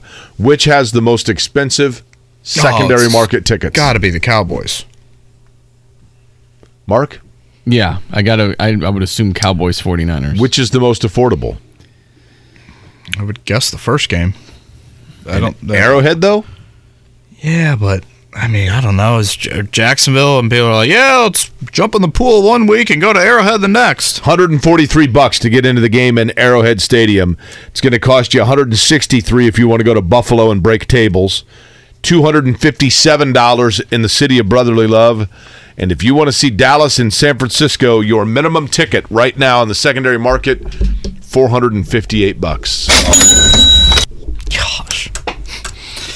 I believe it. You look at that. There are very few things that I would pay $458 to see. Colts head coaching interest, the Giants, of course, and Shane Steichen. So the Eagles offense coordinator. So 3 of the 4 coordinators on Saturday night. And if you look at Sunday's slate, it would be the nightcap there. Both defensive coordinators, Dan Quinn for Dallas, DeMeco Ryans for the 49ers. Mark, to your point about Bengals-Bills, 9 in a row for Cincinnati. 8 in a row for Buffalo. Cincinnati, first time in franchise history, they've won back-to-back playoff games. And you bring up home field for Buffalo, they've won 13 of their last 14 home playoff games.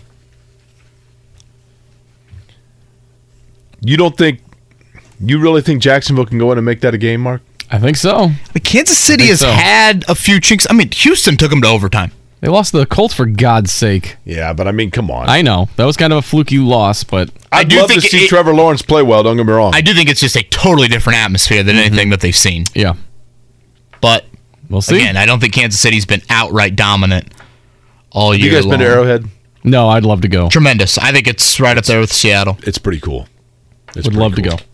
Gosh, then you look at it and think, oh, Kansas City's only lost one time since Halloween. And They've kind of been flying out of the radar, right? And that's in Cincinnati. But they have played a bunch of close games. Speaking of games, a couple of them last night. Let's get to it in the morning checkdown.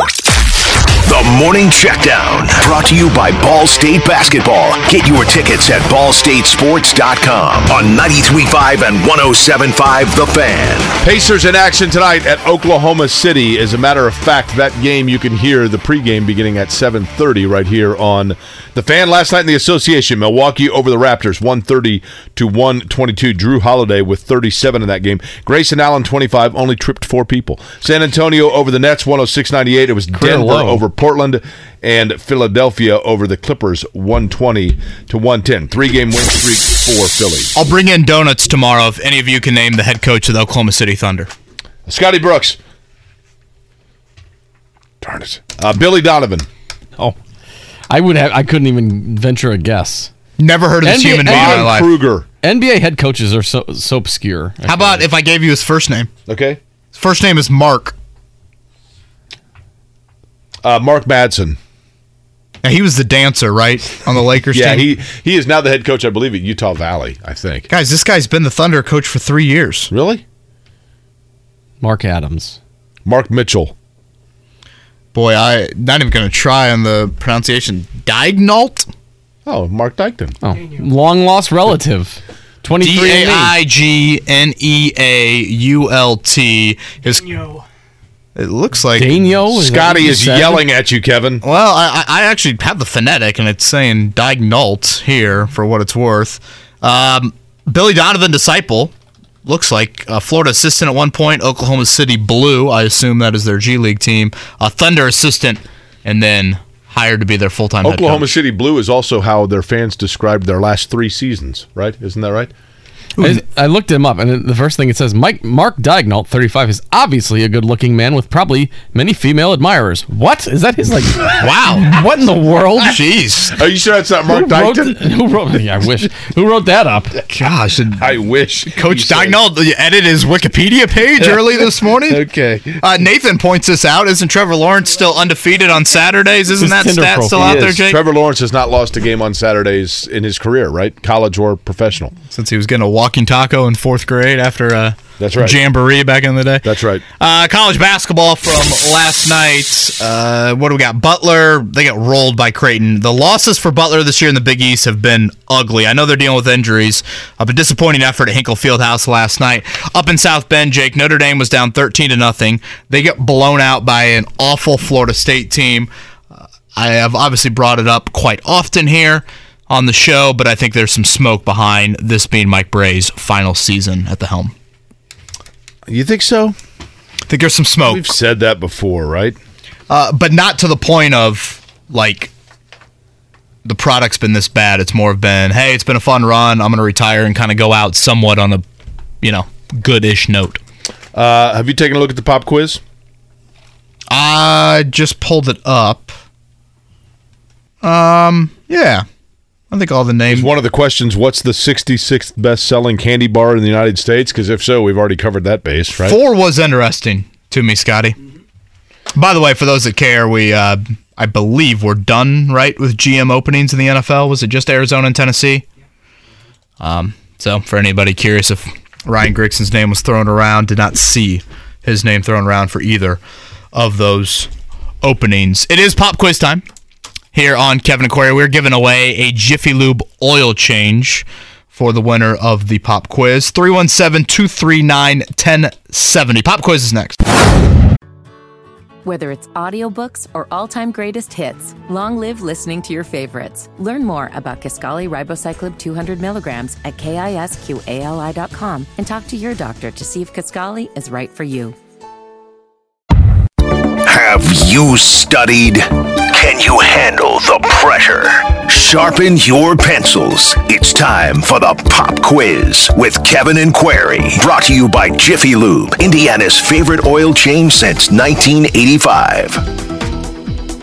So for those out there that have seen the update for our app, 107.5 The Fan, I know there's been a couple glitch issues, so apologies on that front. It sounds like if you re-download the app after the update, everything is smooth from there. So hopefully that will be the route to go. Again, for those that don't view the app, you can check us out on YouTube, terrestrial radio. And then I was unfamiliar with this until a few weeks ago. If you have HD radio in your car, 93.1, is it -2? And 3, -2 now, how does that and work? 3. How do I get to the dash? What do I do there? So I actually just pushing buttons. Started scrolling, and it automatically showed up for me. Last time I was trying to get that, I just kept pushing buttons, right? And eventually, a guy in Boise called me and goes, "Hey, knock it off," right? That's an old Stephen Wright joke. Do you guys know Stephen Wright? I know. Yeah, I know who he is. Yeah, not like super talk like this. Well, but yeah, re-download the app for those out there. Again, apologies on that front. How do I get the HD again?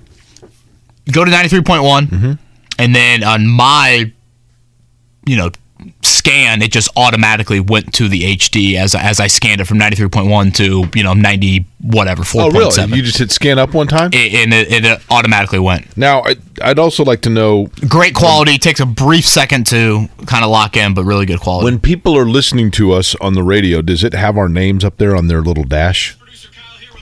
That's a good question.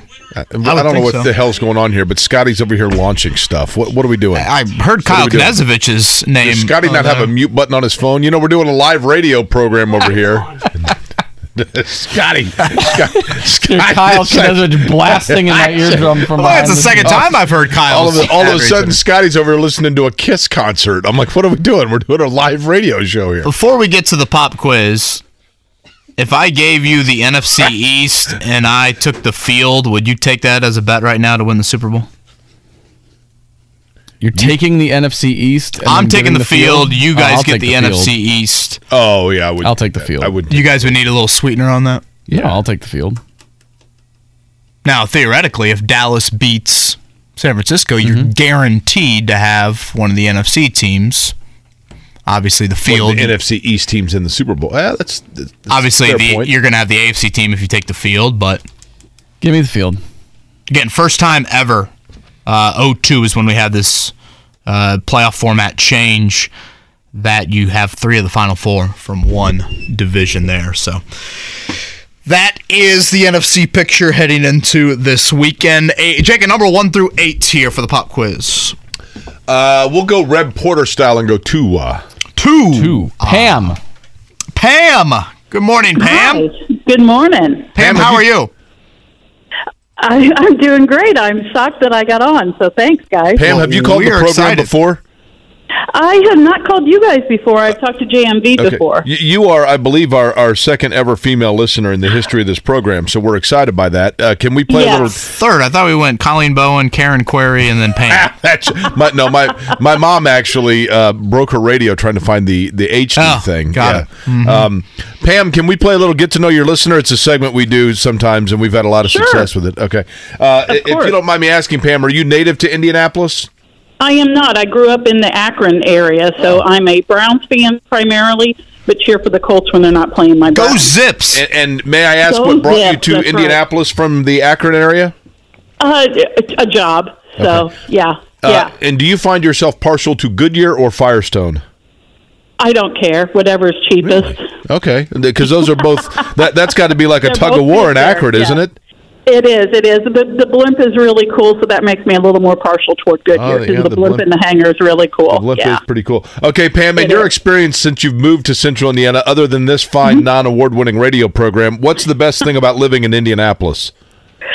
The people. Hoosier hospitality is a real thing. Okay. Now, Pam, do you have local fandom? I mean, you said you're a Browns fan. Any local fandom? I'll cheer for the Colts when they're not playing my Browns. Okay.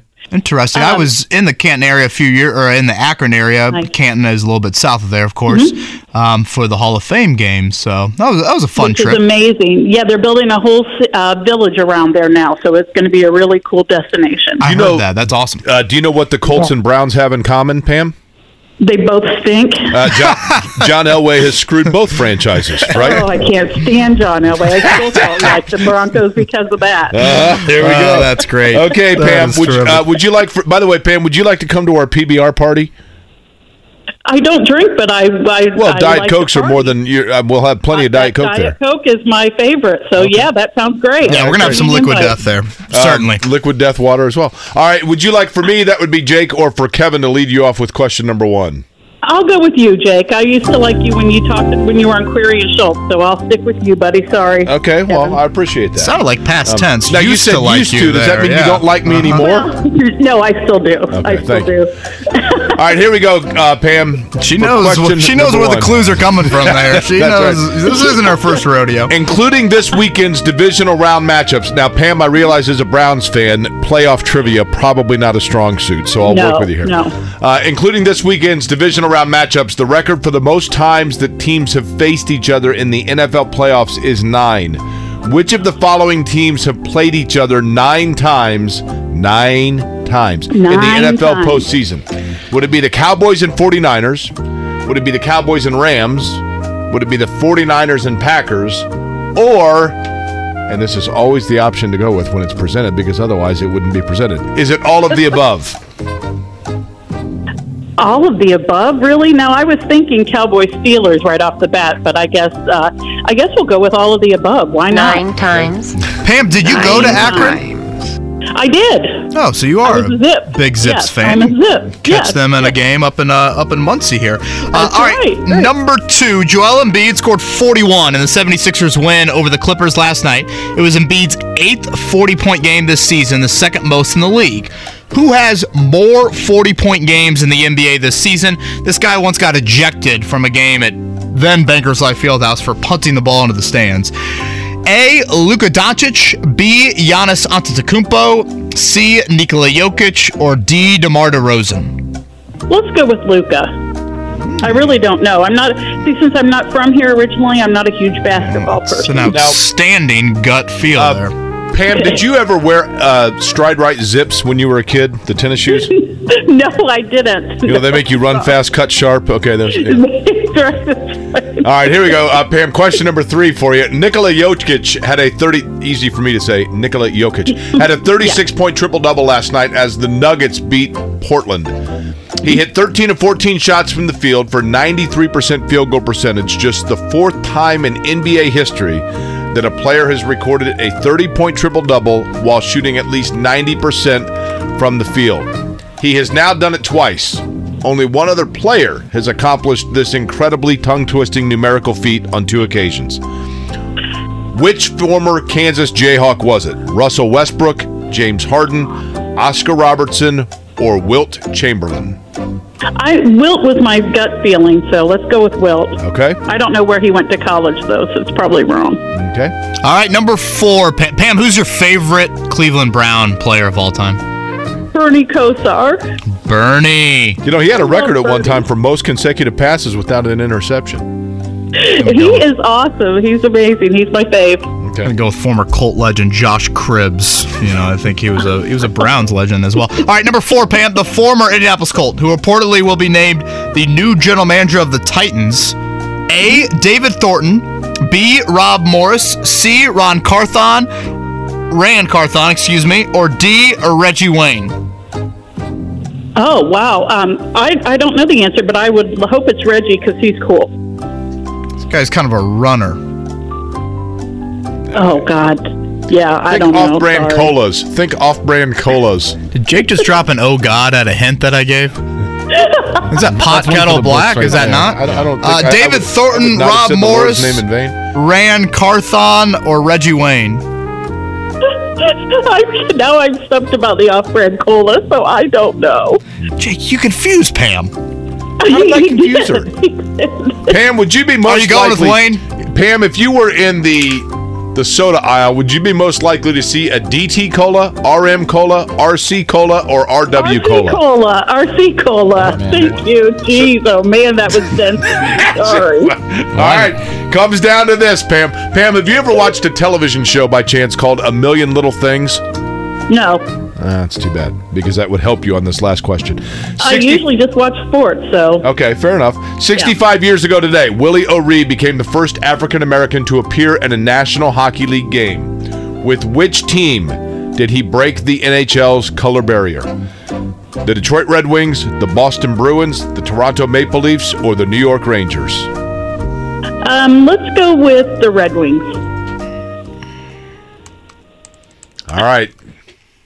Sounds like mixed reviews, by the way, Jake, on if our name is popping up on the radio or if not. Well, one person said that they think it's a law firm, and then I thought, well, that would be Kevin and Query, right? Sure. Attorneys at law. Yeah, that is. Pam, unbelievable job. Let's see how she did. The following teams have played each other nine times in the NFL postseason. 9 times. Indeed, all the above. Cowboys, Yeah, 49ers. correct. Cowboys, Rams. 49ers, Packers. 5-3, by the way, all time. Cowboys over 49ers in the playoffs. Pam, for question number 2, was there a reason you went with Luka Doncic?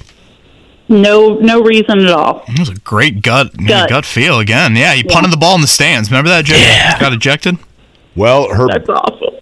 her instinct was correct. I'm not going to say her gut because Pam being a lady, her instinct was correct. Luka Doncic was correct for question number 2. For question number 3, Pam again went with her instinct. Wilt Chamberlain, in fact, a Kansas Jayhawk. Yeah, Rand Carthon going to be the GM of the Titans, so pair him with Mike Vrabel. Comes from the 49ers, right, Scotty? Yes. Assistant GM, San Francisco. For question number 5, which is interesting because of cities that have always kind of been linked to kind of racial undertones in terms of their professional sports, but if I'm not mistaken, and Scotty will correct me if I'm wrong here, I believe Bill Russell was the first African-American coach in NBA history, and Willie O'Ree became the first African-American player in the NHL with the Boston Bruins. The Boston Bruins. Pam, thanks so much. Appreciate it. And appreciate the kind words. Kevin, have you ever watched A Million Little Things? Yeah. Well, Maddie primarily is watching it, but yeah. Is it resurfaced? Because it took like a long hiatus. I didn't know if the new season was on. But the Boston Bruins is the team that is the epicenter of that television. Pam's got to be happy because the Browns will be at Lucas Oil Stadium this coming season. Do you like the Browns? You got to respect the Browns, right? Yeah, I am. I mean, I know he obviously the Deshaun Watson situation has created a whole lot of discussion about it. I really like their GM, Andrew Berry. Used to be the Colts, tremendous dude. So, yeah, and I have a soft spot for fan bases that suffer. Yeah, I mean, it's been a long. You are a Notre Dame basketball fan, after all. Now, in the I said this to an IU fan the other day, Jake. In the last decade, Notre Dame 8 NCAA tournament wins, Indiana 5. Man. Notre Dame has had a great run under Mike Bray. A great run. Wasn't Notre Dame the first victory that Indiana got in Assembly Hall under Bob Knight? Sounds like 92 to something. Mike Bray also gave Tom Crean his biggest loss ever at IU. Did he really? 38 points in the Maui Invite. 88-50. That was when Notre Dame had, who was all my passwords? Oh, Luke Herringody. Herringody. Legend. Again, he looks kind of like a bear, doesn't he? Oh, he looks awesome. I want Wink Martindale and Luke Herringody to have a kid, and we'll see how that looks. Indiana at Assembly Hall, it was not my apologies, not the first win in Assembly Hall, but they defeated Bob Knight's Indiana team in his first year defeated Notre Dame in December of 71, so the 72 season, 94-29. That's got to be a misprint. No, that's correct. 94-29. Felt like I was watching that last night, honestly, with Notre Dame. All right, we'll do one final time here. Seminoles. The next day on the radio, they're like, fire Mike Bray. Kevin and Query, one final time. John McLeod's Whether it's audiobooks or all-time greatest hits, long live listening to your favorites. Learn more about Kisqali Ribociclib 200 milligrams at KISQALI.com and talk to your doctor to see if Kisqali is right for you. Gotta go. Feel like I'm playing a video game there. I'm going to read to you, Kevin. I thought this was interesting. By the way, there's like a Pac-Man at the Children's Museum that I just really. Do you know where I'm talking, Mark? Like in the merry-go-round area. Shove the kids out of the way. I really hope like no one sits in that when I'm there. Mister, can I play that? Get out of here, kid! I'm going for the high score. Rosie, go play at the ice cream store. I'm going to play Pac-Man for a few. My cousin has one of the old school like sit-down tabletop Pac-Mans. Oh man, yeah. That's kind of what this is. Yeah, so cool. There was one in the St. Louis Museum, Science Museum or something like that. They had a full size, like a gigantic, like old school Nintendo controller, and you jump on it and you play Super Mario Brothers on it. It was incredible. That's pretty. They had an Indy 500 video game in the early 2000s. Really? Yeah, I was unbelievable at it. How did I never come across that? You sat in it. It was just like the Daytona one they had, but it was Indy 500. For what? What gaming console? That's a good. Like a video. I mean, like a arcade game. Oh, okay. Not like a Nintendo Correct. Or PlayStation. I'm going to read to you, Kevin. I looked this up last night. I have no idea why. I just got curious. And I think people thought that I was saying this as some sort of a snub or to be snarky. I literally was just doing it out of interest level. Uh-huh. Players who have left the Indiana basketball program and where they are now and how their season is going. I'm going to give you the player. You tell me their point and rebound average. Okay. Oh, okay. So these are transfers out of the program? Correct. Michael Durr playing for Central Florida. God. Hell, I feel like he couldn't even score when he was at South Florida. I had 5 points a game. Rebounds? 4. 4.9 points, 4.6 rebounds. Oh, here we go. Parker Stewart playing for Tennessee Martin. We'll go points and assists. Which is where he originated from, right? Didn't Correct. he? His dad was there, and his dad passed. He's probably averaging 12 a game. Okay, assists? 2. 16 points, 2 assists per game. Demezi Anderson playing for Mike Davis and Detroit Mercy. Saw Mike Davis' son set the record for most threes ever in NCAA. Yeah, his NCAA son's averaging 26 a game. Antoine. Demezi Anderson is averaging 6 a game. He is averaging 8.5 points and 4 rebounds per game. Christian Lander, 5-star. God, I forgot all about lottery Lander. pick, point guard, now at Western Kentucky. God, you would hope. Points and assists. You'd hope 10 and 4, but I don't know, 8 and 3. He's averaging 3.9 points and 0.8 assists per game. Wow. 2 more here. Armand Franklin, by the way, who I forgot to look up, is having a nice season for Providence. For Virginia, right? Or Virginia, excuse me, yeah. Jerome Hunter in Xavier. Actually, so one of my good buddies went to Xavier. So Xavier. So I've actually watched them a decent amount. He comes off the bench. I'm going to guess he's averaging 6 and 2. 5.5 points, 3 rebounds per game. And lastly, even though he's now out with injury, but in the 8 games that he played, Rob Finnessy at Cincinnati. Points and assists. 9 and 3. 1.9 points and 2.4 assists per game. Really? Gosh, he was averaging more than that at Indiana's last year. Yeah. I mean, he only played 8 games, so. Yeah. And this was just random thought popped into your head? Just to look this up? What was that? I was watching something.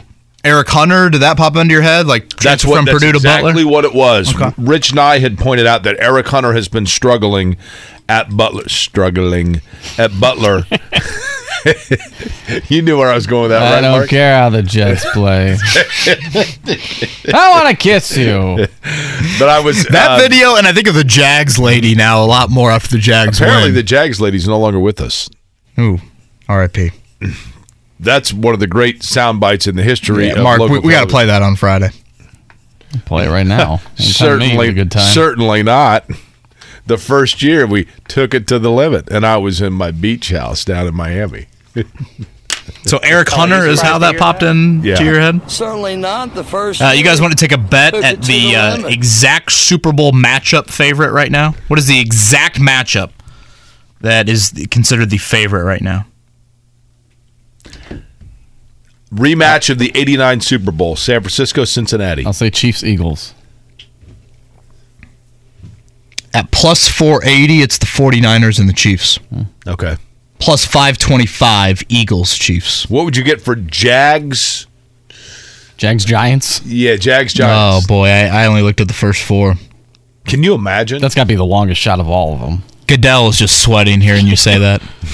I guess the Giants wouldn't be the Giants world, would get you the New York audience. And the Jags would get this gal, right? I mean, this would be the best thing about it. Shoot. Jeez. Did the show end? God, fired early. Can't have people just tuning us out here. Still got what, 3 minutes? By the rules, you can't have a newcomer come in and steal a show. Do we have it dialed up? That's it. Are you not hearing it? He can't hear it. Kevin can't hear it. He's got the wrong ears. This is equivalent to, for those that can't see us, we have the headsets on and Kevin has one ear slid over, which I do the same. But sometimes the headsets come in stereo, so you have one channel that has something.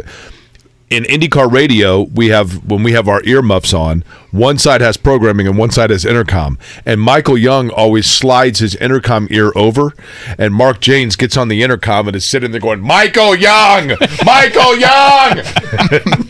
Mark, he doesn't have his intercom on. Well, you guys are both quiet. I'm like, I think it's playing. I'm not 100% sure if it's playing, but... Michael Young! Kevin Bowen. I feel like I'm back in junior high. Kevin Bowen to the front office. Kevin Bowen to the front office. Oh. The Tom Brady favorite for next year? This is, I think, pretty obvious. If it's not the Bucs. Raiders or Saints? Raiders the favorite. You would guess Saints is second. Mark, yep. Who do you got a second? 49ers. Jets.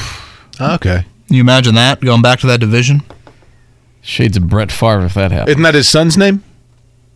Jet? Yes. Really? Mm-hmm. Jet Brady? I don't know about the that. son that he had with what did you say you don't know about that? Are you doubting me? I don't know if that's true. Would you like to wager? Drew Brees double or nothing on our PBR. Drew Brees I has still got would like my PBR first of all. He's got a Bowen double Brees. down on it. One of Drew's boys is named Bowen. Really? Tom Brady, slight favorite to retire, by the way, in Vegas. -150. My cousin, who owns and operates Bowen Engineering on the north side of Indianapolis, there is a Bowen Engineering laboratory on the Purdue campus. Do you think that's where Drew Brees came up with the name? Ooh, that's interesting. Drew Brees is, I mean, obviously we saw him being the assistant for them during the bowl season. I mean, he wants to be a part of Purdue. Like, he's very connected from an alum I don't think he'd want to leave with that taste. I don't see any Jet names for Tom Brady's kid. It's Jack, Benjamin. Well, I can't wait to talk about this for the next 20 minutes after the show. What's the name of the actress that he had the child? Bridget Moynahan. Okay. Oof. I'm telling you right now. Okay. Don't believe me. Pacers Thunder tonight, 8 o'clock. Our coverage will begin at 7:30. A 4-point underdog, I think, last I saw. College basketball-wise, Indiana and Purdue both hit the road tomorrow in the Big Ten. John Edward Thomas